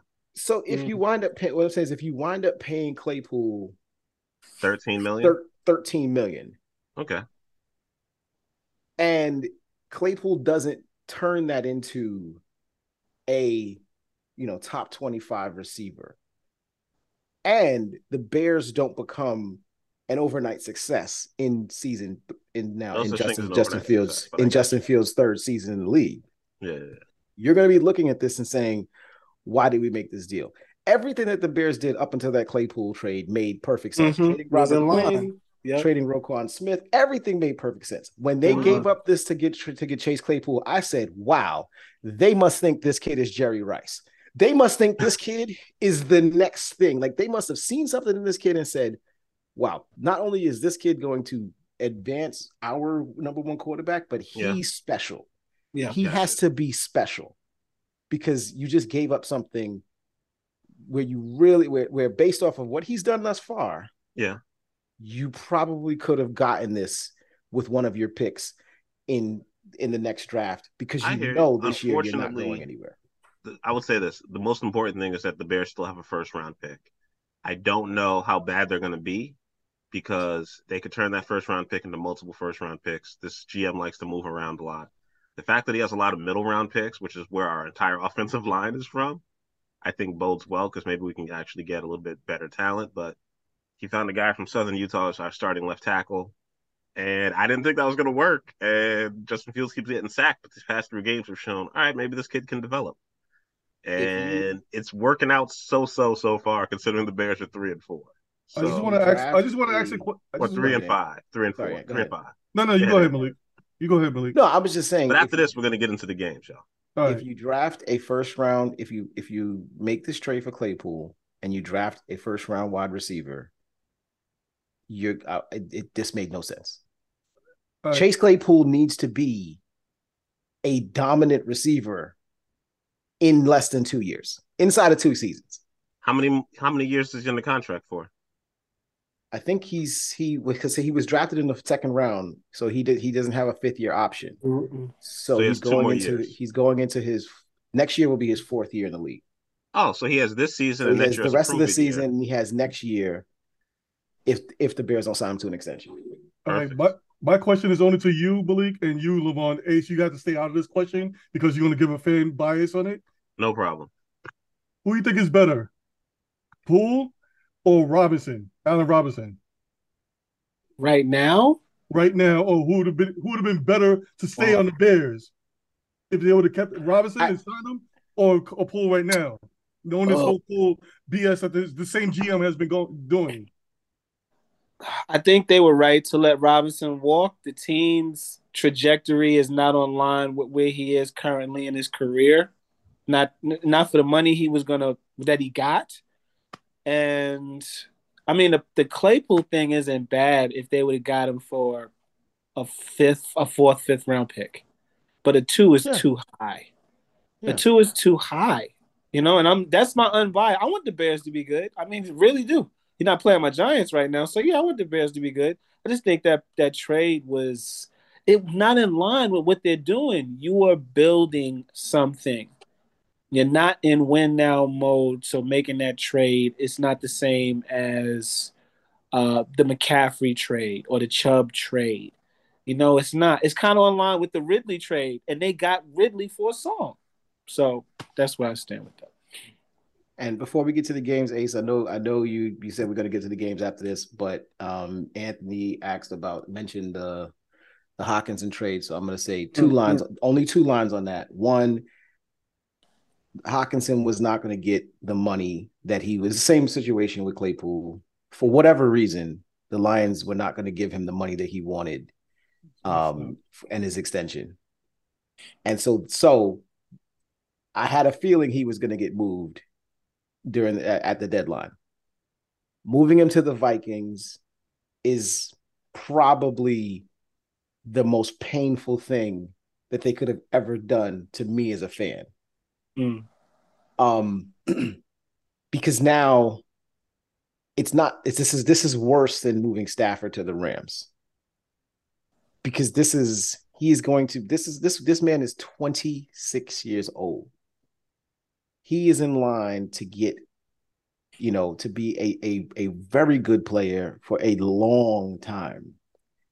I watched a not very good player on the Vikings for years completely cook us at the tight end position. He's a guy yes. If he's better than Kyle Rudolph for the next 7 years, this is going to hurt badly because he was on our team. Yeah. I don't care what the Lions do with the picks that they got. Great. You do one of these picks. Sure. Whatever. We get a quarterback. Jameson Williams comes in. He plays well. I don't care. None of that stuff has come to fruition. So I can't speak on it. But moving a player like this who wanted to be in Detroit, who wanted to be a part of whatever they were building, and who you just didn't want to pay for one reason or another. He can't block the way that you thought he could block. He doesn't run the thing. He doesn't run the routes the way that you want to run. Whatever reason you had for getting rid of him, you moved him, but you moved him to a team where he's going to see you 2 times a year, every year. They're already better than you. And there's no line in sight for you to be much better than them. You're not going to leapfrog Minnesota anytime soon. It's a D for the Lions. There's no ifs, ands, or buts about it. I don't care what happens with I don't care what unless you draft, they got a second round pick. Okay. And again, he was a first round pick. So you got less than his value in your trade. That's just how it works. Hurts even worse. That hurts even But that's generally how it works. That's how it works. Hey, Pittsburgh got a 2 for a 2. Claypool was a 2. They got a 2 back. It's rare that happens. And what's your grade on the Claypool trade? No, I already gave it. Oh, okay. Yeah, I gave it C. All right. I put it in the middle of both of you, both of you and Levon's. And like I said, the only reason is just because I think Claypool is basically the training wheels. They want to see what they can do. I didn't even grade the Bears Claypool trade, but to me, the Claypool trade is the equivalent to when you get the grade back from your teacher and it's just got a question mark on it because they just don't know what the hell to say about it. That's the grade. Work. That's the grade. That's not even incomplete if it's a question mark. They're like, "What the fuck is that?" Come back to me in a month, and maybe I'll have something to say about that. Like, I gotta see you after class. I don't understand this scribble. See me after class. That's the good one, man. See me after class. All right. First up this week, we have the LA Chargers at the Atlanta Falcons. The Falcons did not cover last week for the first time all season. And they are 6-1 against the spread. The Falcons are getting 3 points at home against the Chargers, who are likely to be without Keenan Allen and Mike Williams. I'm taking Atlanta. Point blank, period. Taking Atlanta. And what do you got? I'm taking the Rams on this one. Oh, I mean, just Chargers, my fault. I'm taking the Chargers on this one. I'm going to take the Chargers in the under this one. They're more. I know that Atlanta's been doing really very good. They got the sensational young rookie wide receiver. They still have their second year good tight end, which is going to get me a little upset that he's not getting the ball more. But I'm going to go with the Chargers on this one. I can see them still winning this game. They're the favorites to go with this, and I'm going to go with them. Yeah, it's a 3-point spread on this. Mm-hmm. Yeah, but I'm still gonna go with the Chargers on this one. I'm taking them in the under this one. All right, Malik. It's only 3 points. If this was anywhere around like 4 or 5 points, maybe I would be taking Atlanta to cover. But it's only 3 points. The Chargers are coming off of their bye, I believe, and they're more beat up. Yeah, but they're coming off of their bye. You assume having 2 weeks to plan for this game. Atlanta, played a interesting game to say the least against the Carolina Panthers. The assumption is that if the Carolina Panthers can score on Atlanta, the Chargers should be able to run the score up a bit on them, and that might, if it gets into a shootout, I think the best bet here is the over. The over-under on this is 49, so I think the best bet on this is the over. Right. But I'm going to take the Chargers and the over in that one. Leave on. Atlanta's on. I'll take the Falcons in this game. That game last week, division game. I want to give a shout to Arthur Smith for his post-game presser. That's the name of their coach, right? That's the owner. Jr. What's the name of their coach? No, the coach. No, sorry, the coach is Arthur Smith. I'm sorry, the owner is Arthur Smith Jr. Yeah, Arthur Blank. Arthur Smith and his post-game and his complimentary comments that he made toward Wilkes and the job that Wilkes is doing over there in Carolina. Those guys are playing hard, and they should have won that game last week, but they didn't. And I just thought it was real classy what he said in his post-game presser about Steve Wilkes. But I will take Atlanta. I will take Atlanta. I think San Diego is an undisciplined team, and they make a lot of mistakes, and they're playing beneath their talent right now. And plus, the home team, the dome team. I'm taking the Falcons. San Diego got the golden child, though. Can't go against him. Next up, we got Miami at Chicago. Miami is getting 4 points. The weather is actually supposed to be nice in Chicago. The over-under got raised up to 45. I'm taking the over, and I'm going to lock in Miami as my first lock of the week. What? Yeah, it's going to be a problem. Yeah, I remember last time I bet against that. So Tyreek Hill might have 300 yards receiving in this game. So I'm taking Miami. Him and Waddle might legitimately have like 500 yards of offense. Like, no bull. I don't see it would be very difficult for me to see how the Bears could not only win this game but cover just a 4-point spread. If it was 7.5, I'd have to think about it, but 4 is too little. Miami should beat them by a touchdown. They really should. Go ahead, Ant. Well, last time that you picked against your team, you was right, and now I thought it was kind of crazy. So I'm going to go the same exact way that you picked. I'm going to take Miami on this one, especially you got those two speedsters, and quite Chicago kind of downgraded in the defense a little bit. So I'm going to go with Miami. I'm going to take the over in this one. Tua's back, even though Tua's been playing, they've been playing Tua a little bit more carefully or whatever, because they don't want him to have one of those other episodes and be out for the rest of the year, which he should have been taken off. But I'm going to take Miami this one and give me the over. All right, go ahead, Malik. Yeah, Miami, and I'm locking this in as well. I watched Miami last week against Detroit, and that team is scary fast. Like I don't think it's fair that Tyreek Hill is allowed to play football on turf. Like, I just don't think that should just not be a thing. Don't let that man play. Like, he just, the fact that nobody puts a hand on him, like nobody bumps him at the line. Like, I feel like in the 90s, somebody would have beat him up. They would have beat him up at the line of scrimmage to make sure that he wasn't there. But he gets free routes. And it's just stupid how fast this guy is. Old school Tyler on him. Get an old school Tyler guy. Like, seriously, like I don't. Rodney Harrison. Yes. Laid this kid out every time he tried to come across. Like every time he tried to line up, whatever. Touch him up. Him, Waddle. Freaking Tua was. He completed 80% of his passes again. I've never seen anybody complete 80% of their passes. I just never even seen that number. Except for when like Steve Young was throwing to Jerry Rice and in San Francisco those years.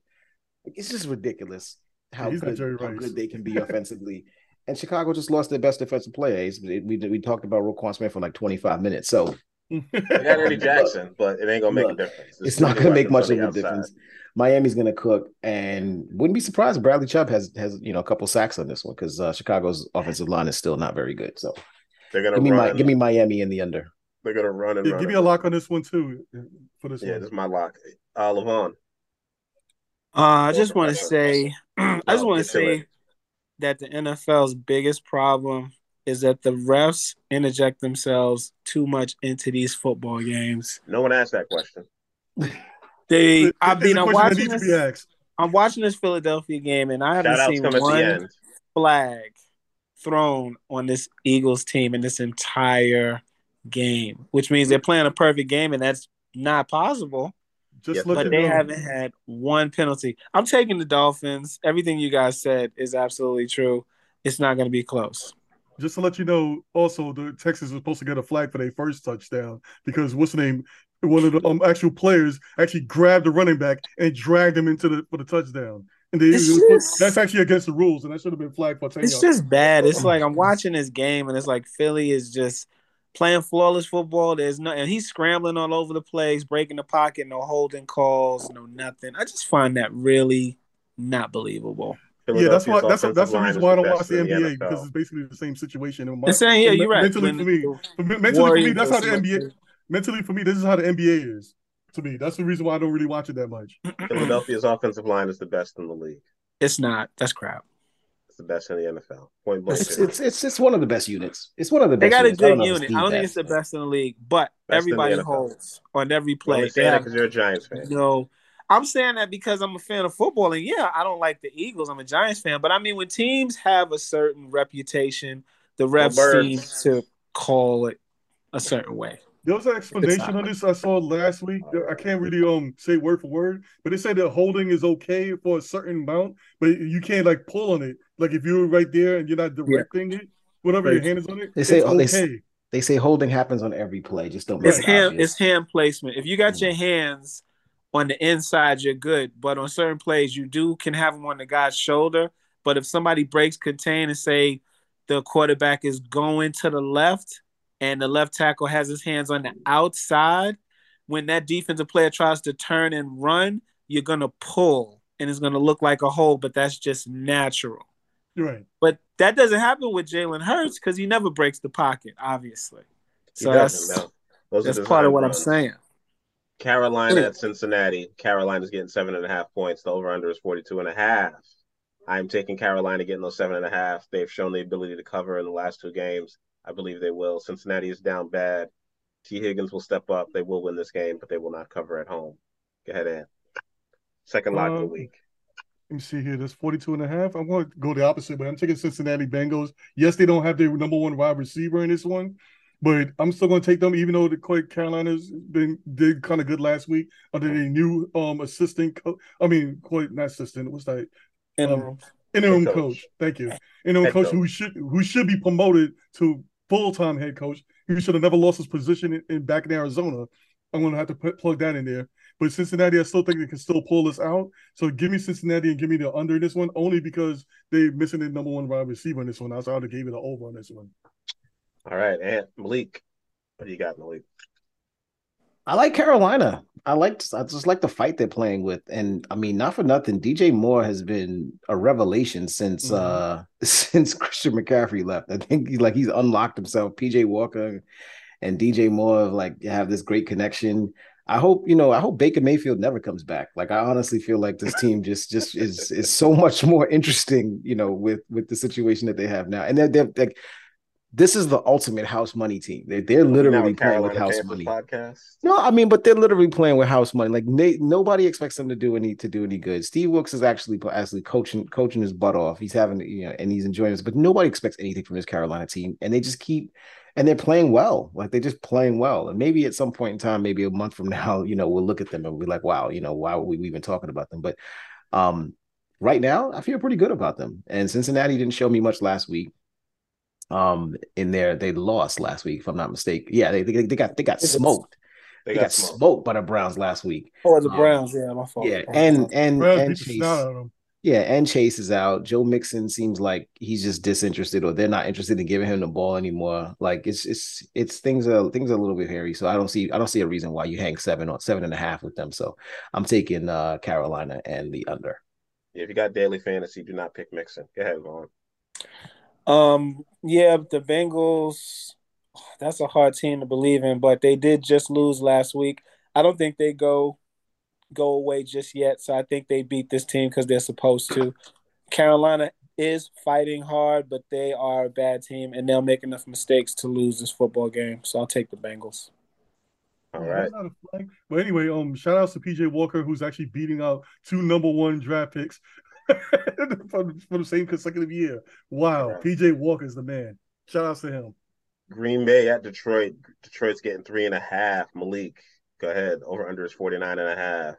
Oh God. Ooh, it's a good one. No, it's not. They No, it's can't not. score and you can. Who wins? Is Green Bay gonna get off the schneid? I mean, I would it's love in to see y'all it's spank them. it's in Detroit, and I want to see us win this game, if for no other reason than just to hear what Aaron Rodgers has to say next. After that loss, right? Because losing to the Jets at home, he was like, "Oh, we're good." Losing to the Giants in London, he was like, "Oh, don't worry about it." Then they lost last week too. They got the break speed off of them by Buffalo, and pretty much he was like, "Huh, what did you expect?" If you lose to Detroit in Detroit, I don't give a damn where you lose to Detroit. If you lose to Detroit in Detroit at your house, at my house, it don't matter. I don't care. You lose to Detroit right now, as bad as Detroit's playing, and with them firing, coaches and trading off players left and right. Like, they've given up on the season. So if you lose to them, you should probably do the same. I am going to take the Lions to cover the 3.5. I want the 3.5 points. I think they'll play hard. They don't, again, this is similar to the Carolina situation. They're playing with house money. They have nothing to really play for at this point, but except for just, Dan Campbell's reputation, because I don't think they're going to fire him anytime soon. The owner seems to be still under the impression that he can turn this thing around and that they're in the midst of a rebuild. And so he's not leaving, but there's going to be some major changes made, with around his coaching staff. I feel bad for Aaron Glenn because I really thought that he was going to get an opportunity to get a head coaching job, and that if he had a good year, he would get another one. I don't think it's going to happen now, so he might be back next year. So yeah, all in all, I say Detroit. I'll take Detroit. I'll take the 3.5 points here. I don't trust Green Bay at all, and the receivers are banged up. Lazard looks like he's going to come back, but everybody else is pretty much a non-factor on that side of the ball. So I'll take Detroit and the over. Is DeAndre Swift healthy? He's playing. He's definitely going to play. This is his second week back from the injury. I think he's still going to split time with Jamal Williams. Are all of the Detroit linebackers healthy? Yeah. I mean, healthy. Yeah, they're going to play. I'm taking Detroit, and I'm going to take those 3.5 points, and I'm going to take the over. Detroit beats them 38-17. And go ahead. What a NFL world we live in these days, right? It's kind of weird, topsy turvy how things have changed or whatever. Quite a year ago, 2 years ago, whatever, 3 years ago, you would have just looked at this game. Aaron Rodgers on this side, Detroit, whoever's playing on Detroit. If it's not Barry Sanders, you would like, yeah, Rodgers in the over. I'm going the opposite. I'm going to the same way. I'm going to Detroit in this one. Detroit's going to win this. Detroit's been getting beat up too long. This is a game that they want to come out. They're going to be the spoilers here. They're going to make Aaron Rodgers pissed even more, and I'm going to be a little bit happy about it. It's going to be a little funny just to see. So I'm going to go with Detroit. I'm taking the over in this one. Not only just Detroit, I'm taking the over in this one. And I'm making my second lock. No, my third lock. But Malik might not believe in this thing. It might be like fairy tales and stuff like that. But I'm gonna go with Detroit and the over in this one. Professor, who do you got? Green Bay has been unexpectedly awful this season. Probably the most surprising team of the year, and that includes teams that are good that shouldn't be good, like the Giants. I'm not good at predicting anything in the NFC East, hence the Redskins coming out and winning that game with Taylor Heineke. So that's not going to sway me. I think Aaron Rodgers knows that division. They did beat the Bears. I think that was the last win they got, wasn't it?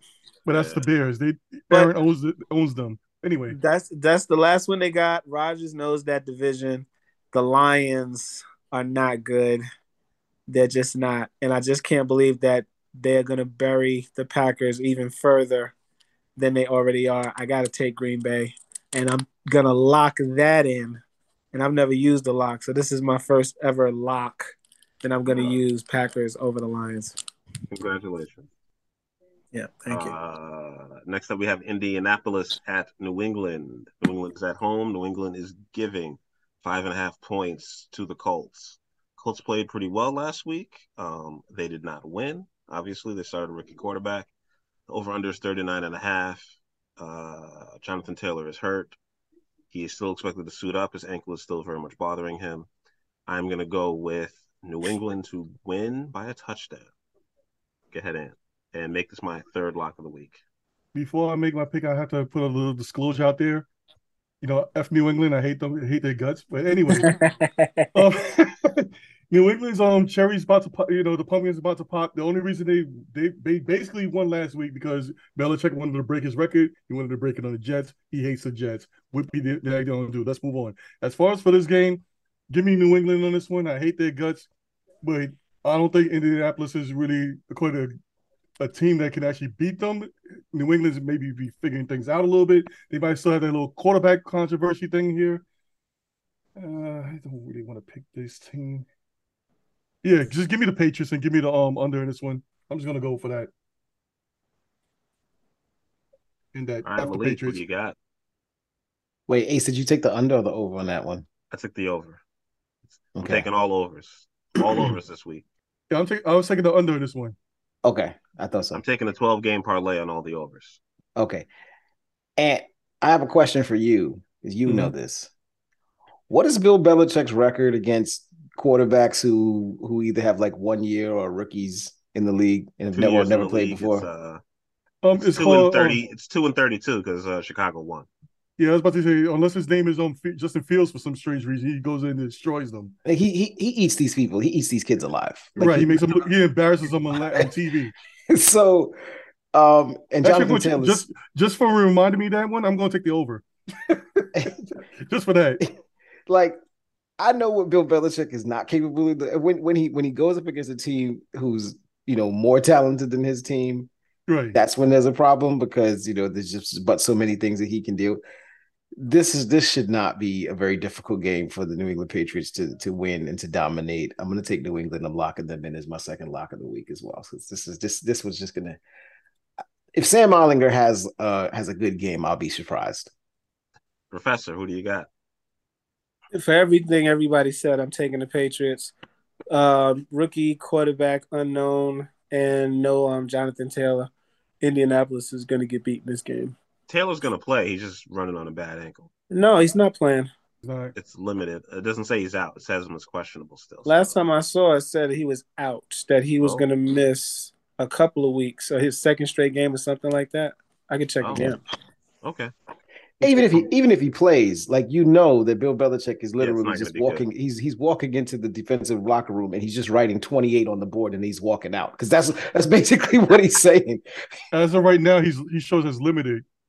Yeah, but it seems unlikely he's going to be playing. He shows as limited, but it's unlikely he's going to play. He's not playing.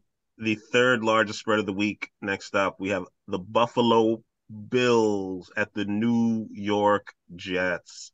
Jets are getting 11.5 points at home. The over-under is 47. I am going to take the over. This point game we played in the 60s. And I will be locking in the New York Jets to cover. Go ahead, Ant. I want to take Even though they burned me last week, I'm still taking the Jets. I want to take the Jets as well. It does seem kind of weird, but because I'm a Jets fan, it looks like I'm putting that in there. But the thing is that I think last week the Jets actually played down to their level, to the other team's level. And they could basically hyped up the game all week just to quite psych them own selves out. They do have their own little troubles going on with the wide receivers with Zach. They're talking about with Zach Wilson and whatever and actually passing. But that team is built just like how the 49ers are built and any Shanahan team is built. It's built from the run. They got their running back. Yeah, he's not Breece Hall. He's the dude from the Jaguars. But, he's actually getting into this. But give me the Jets and give me the under. The reason why I'm saying the under in this one is because that defense is actually top 5 and it can actually hold down powerful, high-powered offenses in this, in my opinion.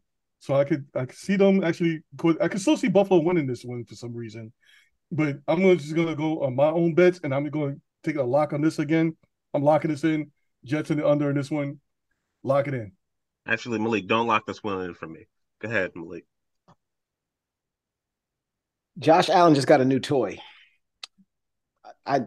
Yeah, there's no way I'm picking the Jets to win this game against Buffalo. I'm locking in Buffalo. I'll give the 11.5 points here. Nothing against your team, but good God, that's right. Good God, the way these Bills can score the score is just it's freaking scary. Like I'm like I am legitimately. This is the first time I've ever said this. If I've ever felt this, I'm legitimately considering not watching Thanksgiving when we have to play them. Oh yeah, shit. I'm legitimately like not gonna watch, thinking about not watching football and things because I never watch the Cowboys. I don't watch that game at all. And whatever, I don't even know what the night game is. But I think it's the Bears versus Jets.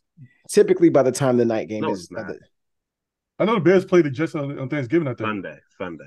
Typically, by the time the night game is getting played, I'm either too drunk or I'm watching a movie with my kids, so I don't really watch that game either. So the only game that I genuinely pay attention to is the Lions game, and by watching the Bills this season, I don't think I'm interested in that game either.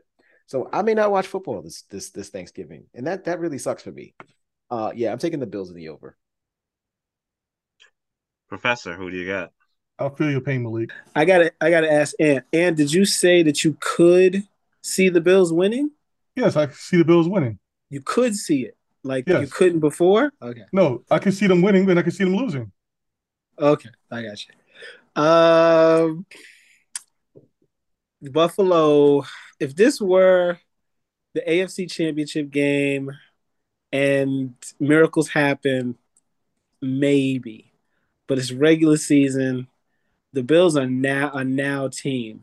And the Jets proved that they are still finding things out because talent wise, you're better than the Patriots, but for some reason, you keep losing to them. So, do they bounce back? I'd love to see it. I'd love to see Buffalo get beat, but I don't think it's going to happen. I think Breece Hall was a huge loss for the Jets. Who else did you guys lose? You lost 2 players. Actually, ABT is a bigger loss than that. Than Breece Who is it? Quite attack offensive lineman. Yeah, that's right. Vera Tucker.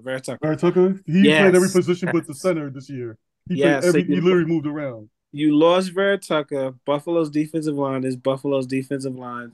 The quarterback hasn't been the reason you've been winning games. The reason you've been winning games is hurt. And I think that Bills' offense is way better than your defense. Even though defense for the Jets is good, I take the Bills, and that's my second lock of the week and the second lock I've ever used. Jets are going to run the ball. If you can run the ball on the Bills, they have issues with it. That's why the Jets will keep it within 10 points. Mm. They can't beat teams who run the ball well, which is why the Ravens got up on them so easily. The Ravens just couldn't hold on to the lead, if you remember. Or you have to outscore them like Miami did. Mm. That's the only 2 ways to beat the Bills. If they still have Breece Hall, then maybe I'd agree with and Vera Tucker, I might agree with that. But it's a new running back. I don't even know who Vera Tucker's replacement is. James Robinson and Michael Carter. So hopefully Robinson knows the playbook and he can get in some more plays. Minnesota at Washington. Playing. Washington is the favorite. Oh, no, Washington is getting 3 points at home from Minnesota. The over-under is 43.5. I'm going to go real quick. I'm taking Minnesota to cover. They're going to beat the brakes off of Washington. Washington's fighting for their life. Their quarterback just isn't as good, and this isn't a primetime game. Kirk Cousins is going to have 4 TDs. Justin Jefferson's going to go off. This is my 3rd or 4th lock of the week. It's my 4th lock of the week. Minnesota, lock it in. Go ahead, Malone. I think the NFC East is the division you do not want to play if you are any team in the league. I thought Washington sucked, and I guess that's my bias talking. I don't believe in Minnesota at all. I think that is the softest 6 win. Or would they have 7 wins? I don't know. 6. That is the softest. They got the softest 6 wins out of everybody. They got dragged by Philly in prime time and exposed. I think Washington's going to win that game because, of course, they are. Because the NFC's got to be good. So, yeah, I like Washington to win that. All right. And Yeah, I'm not gonna respect the football team until they get sold to the Amazon owner. So I want to give it to Minnesota in this one since Detroit actually helped them out with a tight end. Give me Minnesota and give me the under in this one. Actually, over in this one. All right, Malik. Yeah, I don't even want to talk about this stupid ass team. Um, I'll, I'll, I'll, Games I'll, like this are why I don't have Sunday ticket. I'll take the Fighting Heineke's. It's a good I'll take game, the though. three. I'll take the 3 points. I'll drink. Look, I'll take the 3 points. I'll drink a bud and watch them watch Minnesota win by 2 on a last minute field goal. That's basically what's going to happen here. So, give me Washington and the over. All right. Next up, we have Las Vegas at Jacksonville. Las Vegas is favored by a point and a half. The over-under is 48 and a half. I'm going to take Las Vegas. They're going to bounce back, and they're going to beat the hell out of Jacksonville. I don't know how or why they lost so bad last week. It was incomprehensible to me. It did not legitimately make any sense. They were playing a pretty bad team at home, and somehow it looked like they were on their bye week, but they walked out there. It was the worst I've seen them play against the Saints. I'm sorry, they were on the road. It was the worst I've seen them play in years. In years. So I don't know. NFL has a lot of variance, and I think they figure it out before they don't. They're not going to fire their head coach. There's unlikely to do that, considering the contract they gave him, and also just it would show too much instability in an NFL franchise, and the owner's going to give him a little bit more of a leeway. So give me Vegas and give me the over. Go ahead, Ant. Give me the Pantene Perk Plus model on the over in this one. I quite on the Vegas side, you have two friends that is not really quite basically who cares that they're together? They're not really doing anything together. The tight end's gonna be Vegas tight. It doesn't have gonna have their tight end again this week, I believe. And I'm just gonna go with Jaguars on this one. Might as well. I'm gonna take Jaguars and take the over in this one. And wow, this game is actually this is not good. This Thursday game that we're watching, Eagles 29-17 the Texans. I thought it was gonna be a little bit closer than that. Yeah, right. Texans are in the red zone. They could cover. Do you see how Cox just laid on top of their quarterback and the O lineman just sat there and watched it? They don't like Davis Mills. That's bad. That's bad. I'm actually starting to agree with LeVon on the what's the name, the refs calling thing, because there was a sack that the Eagles actually did, and when the Jets did the same exact sack last week against Jones, they quickly threw that flag and cost us that pick six to back there, but for some reason the Eagles got away with it. But anyway, go ahead, Malik. This is a quick one for me. I'm gonna take Jacksonville and the over, and I'm locking Jacksonville as the fourth lock of the week. Vegas showed absolutely nothing to make me believe that they're worth taking. Believed that they were going to do something against the Saints, and they scored no points. But the other thing is, I would say the thing that Jacksonville, aside from the trade that they made to bring in Ridley, which we all talked about earlier, the thing that gave me life this week was all of the memes showing how much Trevor Lawrence looks like a Targaryen. Those were amazing. Okay, those were absolutely awesome. Amazing. I am not gonna lie. It did not even register to me until I started seeing him with the eye patch, and I was like, "Holy crap! They need to cast him for next season for real. Even if he's just in the background, like just Targaryen #1 in the background, whatever. I don't care." But yeah, Jacksonville and the over, locking it in. All right, LeVon. The reason they lost is home team, dome team. Never sleep when you go into a dome playing a dome team. And they got shut out because the Raiders are a poorly coached, mediocre, frustrating team. And that is why I'm going to always pick against them. I'm picking the Jags. I mean, they fight hard, but every team fights hard. That's so cliche. These men are paid to play this game. They all play hard. But Jacksonville's got talent, and they're well coached. And I think they should win that game. All right.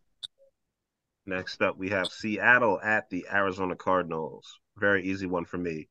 This is, I don't know, I'm not going to lock this in, although I should. If I had 6 locks, I would include this. I am going to lock this in. Give me Seattle. I'm going to lock this one in. Seattle's going to beat the brakes off of Arizona and Arizona. Arizona seemed to have turned their season around, and they can actually score some points on offense once they got Hopkins back. but it's not enough. Seattle is a very good team. They're going to have they're getting back DK Metcalf, and the way that Geno Smith is throwing that ball, hitting people in the numbers, running down the sideline in stride is amazing. Mims having a comeback year. He's a top 5 quarterback in fantasy, and that will continue this week because Arizona's defense is not doing much. They got a too old J.J. Watt, and he is not helping them. So give me Seattle, and I'm going to take the over on this. Go ahead, Ant.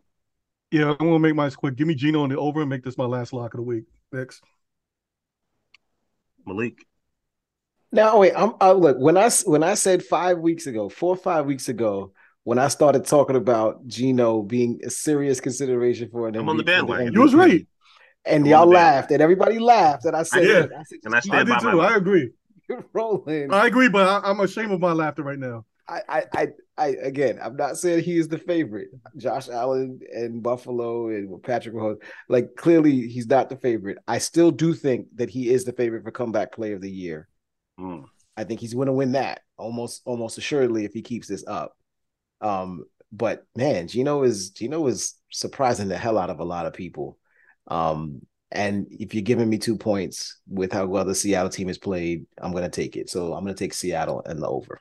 Move on. This is going to sound like sour grapes. It's really not. But if that game was played in Jersey, we would have won that game. Geno Smith does. You're right. That does sound like sour grapes. Yeah, I know it does. But Geno Smith, Seattle is close to home team, dome team too, with that crowd noise they pump into the stadium. That game was 13-13 with 9 minutes to go in the fourth quarter. So Geno's doing enough to win games. I think they're winning games because they're playing tight football, winning close ones, but they're playing a division rival, an Arizona team that I like as much as I like the Raiders, but Arizona plays close games too. And I think they lost last week, and that division is going to stay tight. That division is going to stay tight. Yeah. Minnesota is a better team than Seattle, in my opinion. I think Arizona comes out and upsets the Seahawks because they're flying pretty high. They're getting a lot of talk around the league for how they're playing. I think they come back down to earth and get beat by Arizona. All right. And not for nothing, I know Breece Hall was lighting it up, but this Walker kid, this kid ain't no joke. He's balling. He is balling too. So, well, one thing I do have to say is that it shows you in the NFL that what happens if you give a quarterback some time. I know it took 10 years, but if you give him some time, sooner or later he'll figure it out.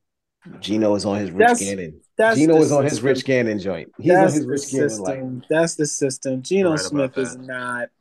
He's playing within the system. It's not. I hope you enjoy Pro Bowl week. Playing. You'll be watching him, not Daniel Jones. Come on, LeVar. You had Geno Smith on the Giants. You know he's not the same Geno. I watched Geno Smith on the Giants and the Jets, and he was really even good. On the Seahawks last year. That game he came in for Eli.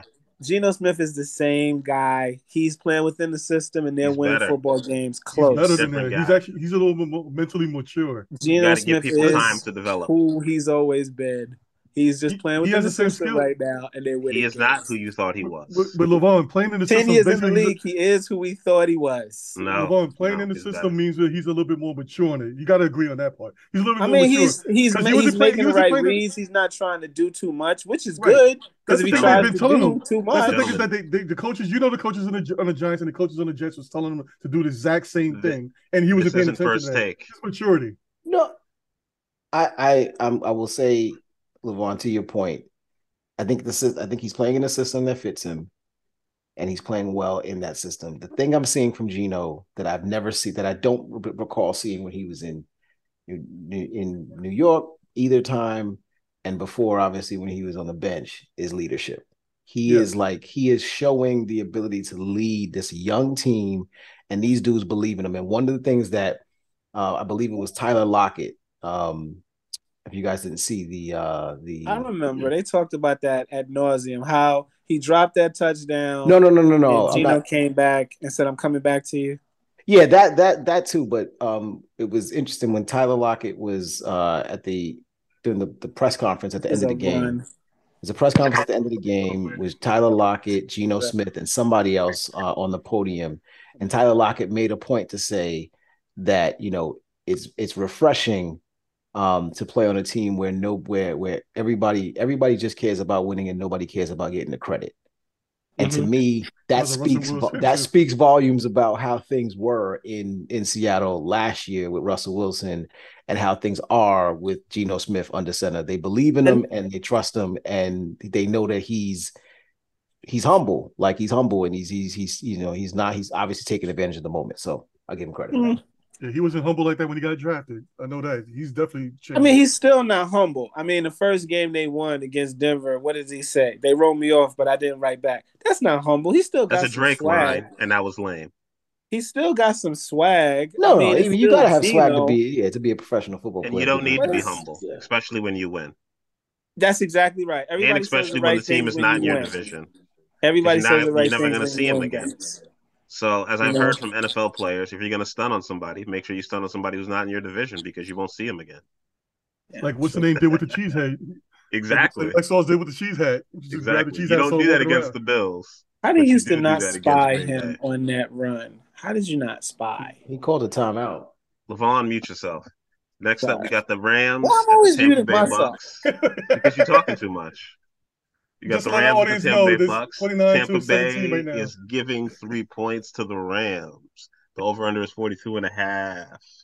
And I'm going to lock in the Rams. Oh, I don't have any more locks, so we good. I'm taking the Rams. The Rams are going to cover. It was an aberration. All of their bad games are in San Francisco.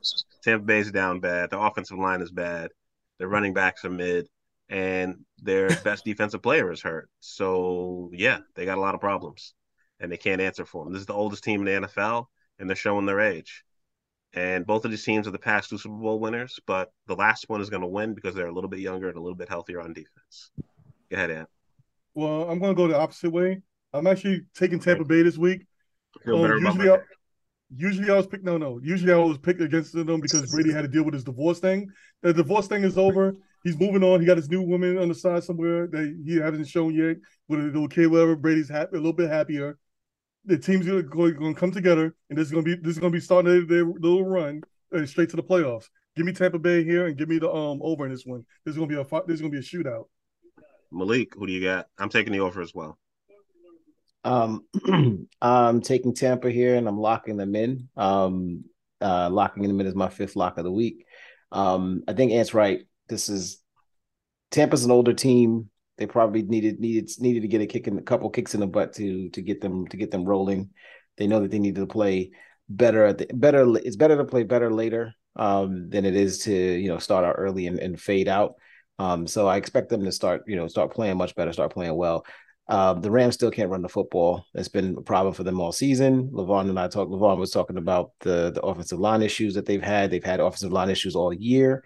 Matt Stafford's been on his back. He started the season with a hurt elbow, and he's not getting any healthier. He's throwing picks. He's throwing pick sixes. He's looking a lot like the Detroit Matt Stafford when he didn't have any protection in there. And so that's unfortunate because I do think that the defense on the Rams side is still big time with Donald and Ramsey and those guys. So I'm going to take Tampa, and I will take the over, and I'm going to lock this one in as well. Yeah, make this my lock as well, too. All right. LaVon, unmute yourself, please. He is on mute. I put myself on mute because Ace said I was talking too much, so I put myself on mute. You were. I just like this game because 2 teams that I don't want to see win anymore. One of them's got to lose. So this is a win-win for me. Brady's the guy that got to lose, or the buying the championship Rams have got to lose. So, I mean, either one of these teams lose, that's good. So which one is furthest from the top? That would be really, really good. Which one is furthest from the top? I mean, let's say the defending champs. I'll never pick for Brady. I'll take the Rams in this game. I'm never going to pick for Tom. I'll take the Rams. This is I could care less game. This is the game you don't want to watch. This is a meaningless game. Oh, no, it means a lot. You can't take it personal, though. You can't take it personal when you take these picks. This isn't mean. I mean, they're both playing terribly. I believe there's no reason why. They got tons of talent on. This is a game of the week. Oof. Yeah. because you got the big names, of course. It's And the last yeah, Super Bowl. it's tons of talent on both sides of the ball, but for some reason they're losing games, and it's like, is it Because it's because the Tom is 2013 divorced? Pro Bowl team. I Yeah, guess. they're just looking at from what happened last season. Give me the defending champs. If anything, I'll take the defending champs over the 45-year-old Brady, who's throwing at people's ankles all of a sudden. All right. Next up, we got Tennessee and Kansas City. Sunday Night Football. Kansas City is laying 12.5 points at home to the Tennessee Titans, who only know how to do one thing, and that's run, run, run, run, run. The over-under is somehow 46.5, even though for Kansas City to cover and get the over would be tremendous, because that would mean they would have to beat them 46-30, which is very possible, and I can see that happening. Give me Kansas City. Kadarius Toney has 3 touchdowns in his debut. Yeah, that's not Go happening. Chiefs. But anyway. And who do you got? I said that's not gonna happen, but KC still getting it over to help my fantasy team out. So I'm gonna go with KC in the over. I do not believe in Tennessee in this one. Actually, you know what? Yeah, they can't throw anything like that. Like, they still win got that division, though. They still got a defensive minded coach, so they might can actually smooth it down a little bit. Who's the worst division leading team? Atlanta or Kansas or Tennessee? Tennessee. Okay, go ahead. Tennessee was the worst division leader last year. But anyway, Atlanta. That's disrespectful. Atlanta. Tennessee. But anyway, give me KC. I'm taking it over this one.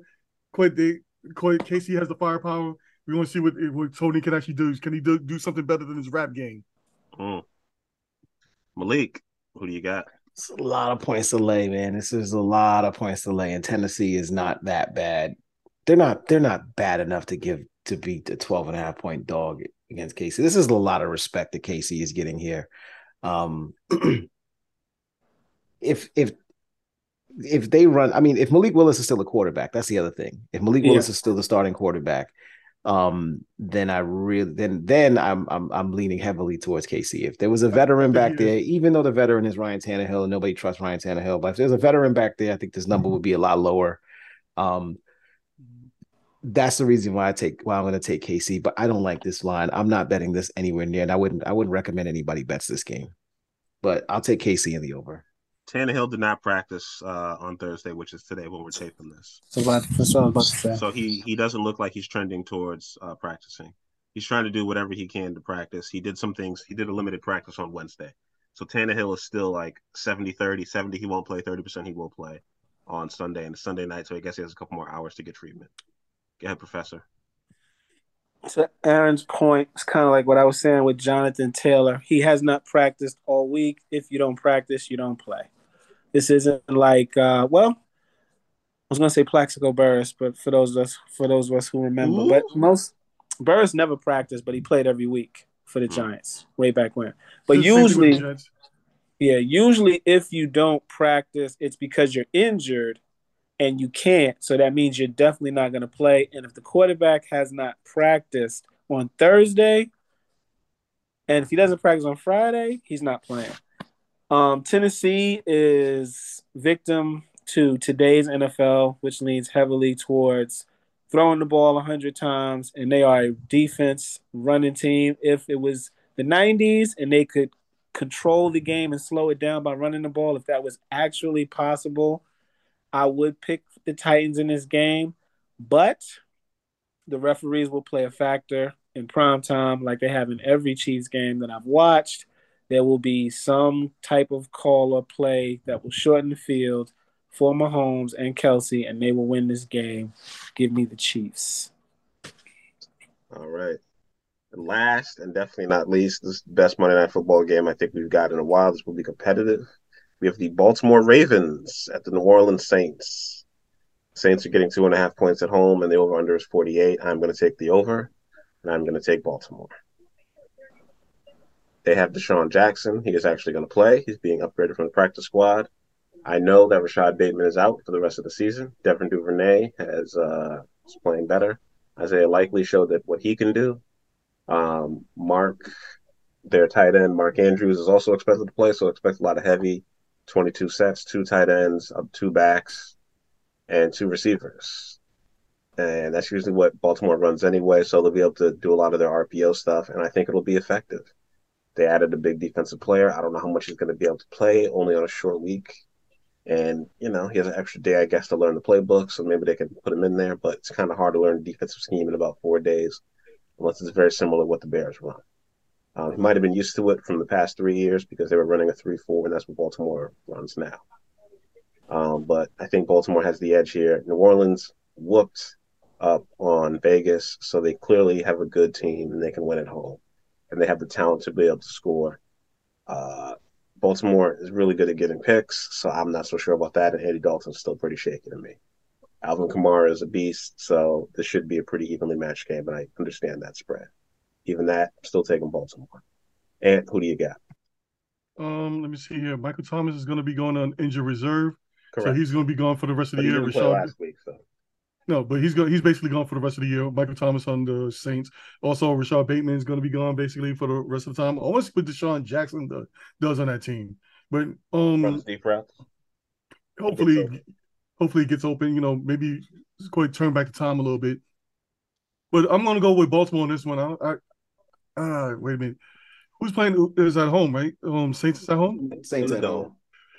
Yeah, this goes back to what LeVon been saying all night. This has been stuck in my head a little bit. So it's a very hard. It's a hard game to pick, but I'm gonna have to still pick Baltimore. Baltimore is the more team that I see is trying to push more for a playoff run. I should say deeper playoff run. I can see them more projected for that. So give me Baltimore and give me the under this one. All right, Malik, your second hometown team. I mean, after we've talked about Roquan Smith for like 35 minutes, I mean, you kind of need to like pick Baltimore, don't you? Because he's the second coming of Ray Lewis, and he's gonna reverse the entire favors of the Northeast. He's absolutely nothing like the DMV area is about to light up with Baltimore ain't in the DMV. They're their own entity. That's how special they are. They are the DMV. No, they're their own entity. I'm telling you. And kids will sing minstrels about the great Roquan Smith. Oh Lord! Oh no! I'm gonna take this. I'm gonna take the Saints to cover this. Give me the 2.5 points. I don't like Andy Dalton any more than anybody else. I don't even think his kids like him. But Andy Dalton is the quarterback of this team, and so he's prone to giving up big plays, and he's prone to throwing pick sixes and giving games away. So I trust nobody in this, but I trust the Saints at least enough to not embarrass themselves on Monday night to get the brakes beat off of them. So I'll take and Baltimore plays close games, has played close games pretty much all year. The only thing is to say Baltimore does seem to be able to cover on the road. They can't cover at home, but they definitely seem to be able to cover on the road. So this is that's another trend. Yeah, they've covered every road game they've played. Yeah, it's shaky for me to pick New Orleans here, but I'll take New Orleans in the under. Professor Levon, Georgia State. I think this move the sticks. What happened? Said Professor Levon, Georgia State. I think this game depends heavily on how good the Saints are against the run, which I do not know, because that is against the run. Is that true? Is that what the stats bear out? Yeah, they're bad against the run, bro. So if that's the case, this is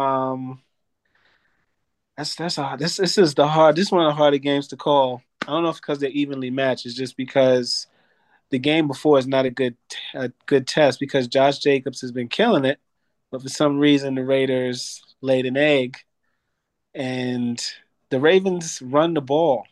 They run. That's what they do. But home team, dome team. I don't know. This is a tough one for me to call. If it's in Baltimore, then it's a no-brainer. But it's in New Orleans, and I do not believe Lamar Jackson is going to be able to hit Deshaun Jackson on any of those go balls. I just don't think he can do it. I'm taking the Saints. The Saints give up the 14th most rushing yards per game, and the Ravens are the second leading rushing team overall behind the Bears with 1,300 yards through 7 games. Yeah. So I'm not just saying that. That's actually the truth. The Saints do get a lot of sacks, but they get no interceptions. So that also favors Baltimore. That's middle of the pack, though. I mean, 14 is not too bad. So, yeah, I'll take the Saints with a little bit more confidence now. If they can stop the run or they give up 100 yards per game. It's not too bad. It's not too bad. Oh, I'm sorry, 112. Running for over 200 a game. So if you give up 100, that's what Baltimore is doing. What is Baltimore averaging per game? Like 210. Exactly. So if you can cut that in half, you got a good chance of winning. A real good chance. If they can do that, then yeah, I think they got a great chance of beating them because that's their strength. If Lamar has to pass to a Vic, it's not happening. It's not his toolbox. No disrespect.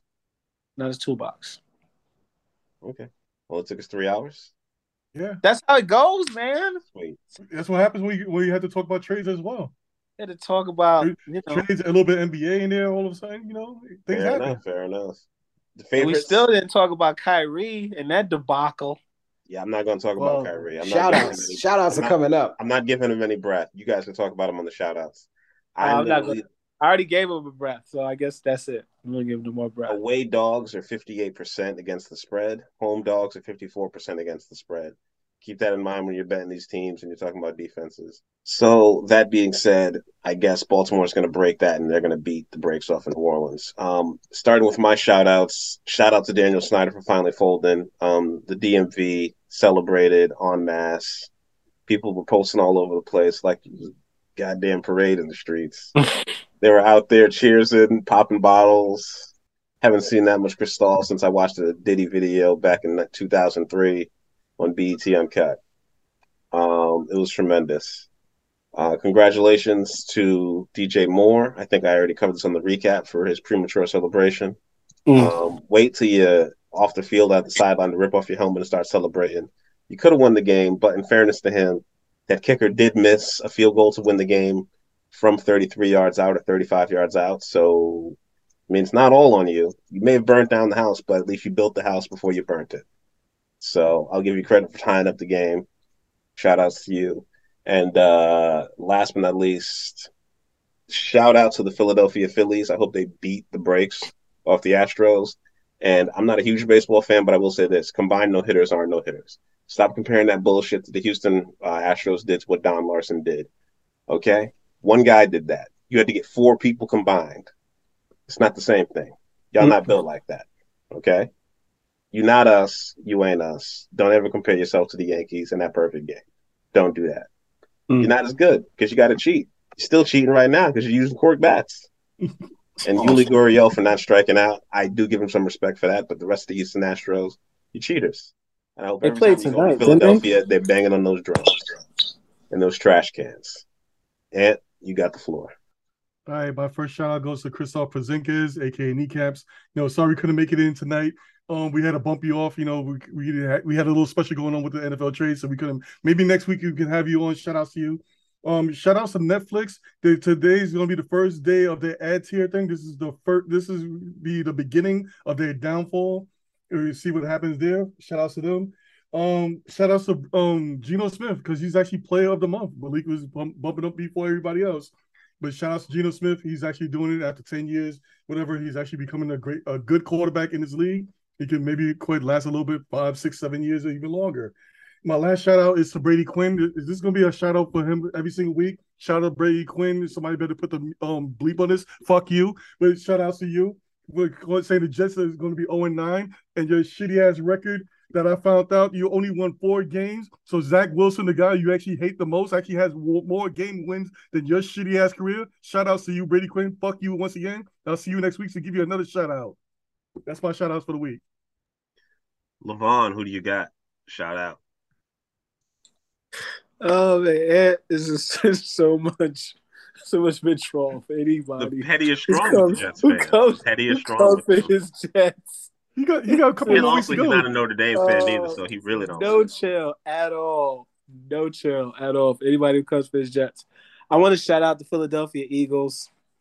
I want them to continue to win, use up all of this luck, and you get every win out of their system possible, every call, every break. Watching the Eagles fly, all that good stuff. Shout out to the Eagles. Keep winning. Keep on winning. I want to shout out to Andrew Thomas, my New York Football Giants, because not enough people are talking about Andrew Thomas. He is the best left tackle in all of football. Trent Williams is out. What happened? That's how I give that up. You're right. He's definitely better than my shitty ass Jets who drafted the other dude. But anyway, back to you. I gotta talk about Andrew Thomas, because if I don't, who will? He's got to get that recognition. He is the best left tackle in football. He needs to be recognized. All Pro first team. And I also want to shout out Julius Randle. I want to shout out Julius Randle for destroying my Knicks and pouting like a child and not playing any defense, not grabbing any rebounds, not staying on the court to give the other team respect. But as soon as the whistle blows, as soon as the horn goes, he marches off to the locker room, leaving his teammates behind, showing great leadership. And in the post-game presser, when they come to him and ask him what happened to the 23-point lead, he says, and I quote, "I got to watch the tape." I want to shout out to that man. Greatest investment the Knicks made in the last 10 years. I hope he stays on this team and leads us to oblivion. And that's all I got. You talk about me. But anyway. LeVon's clearly a bigger basketball fan than he is a football fan by that statement. I would also like to shout out Booger McFarland for being Zion Williamson's clear lookalike. If they're not related, I don't know how. He looks exactly like him. They showed a photo of him, this meme. It says Booger McFarland looks like he came back to warn Zion Williamson against insurance fraud in the future. Malik, go ahead. LeVon took my shout out for Julius Randle. He's managed at this point in the season, he's managed to be worse than Ben Simmons. Which is just hilarious to me. I just find that hilarious. As bad as Ben Simmons has been, Julius Randle has been worse statistically. But so shout out to him, because keep those expectations low, because you can always meet those. Shout out you said it, Ace. Shout out to Kyrie Irving and Steve Nash, because clearly neither one of y'all wanted to come to work, and both of y'all found out inventive ways to not come to work. Like Steve Nash got fired and Kyrie Irving got suspended because he wouldn't apologize for some shit that he said on Twitter. And now you don't have to come to work, because I'm sure you didn't want to play basketball anyway. So shout out to them for being able to take vacations, because Kyrie not getting paid to play basketball is not new for him. He did it pretty much all last year, and he's not crying broke. Speaking of Twitter, shout out to Elon Musk for for getting ready to fire pretty much everybody on Twitter. The cool thing about this is what he's told his employees is that if they are not getting fired, they're gonna get an email in their Twitter accounts to tell them that they're not getting fired and they're okay. But if they are getting fired, they're gonna get an email in their personal emails telling them that they're getting fired. This is the type of shit. This is the type of reason why nobody wants to work for this dude, because he thinks of all kinds of ways to just fuck with you. Now I gotta check my main email. I gotta check my personal email for my firing. That is just so crazy. Like that is the reason why this dude is a billionaire, because firing people you can fire. He gonna fire people on their day off. And he gonna fire people in their personal email address. So like right next to that email that you got from Papa John's about like the new stuffed crust pizza that's coming out, you got your from your boss letting you go from your job. This is fucking amazing. I just take that. Just take that right now.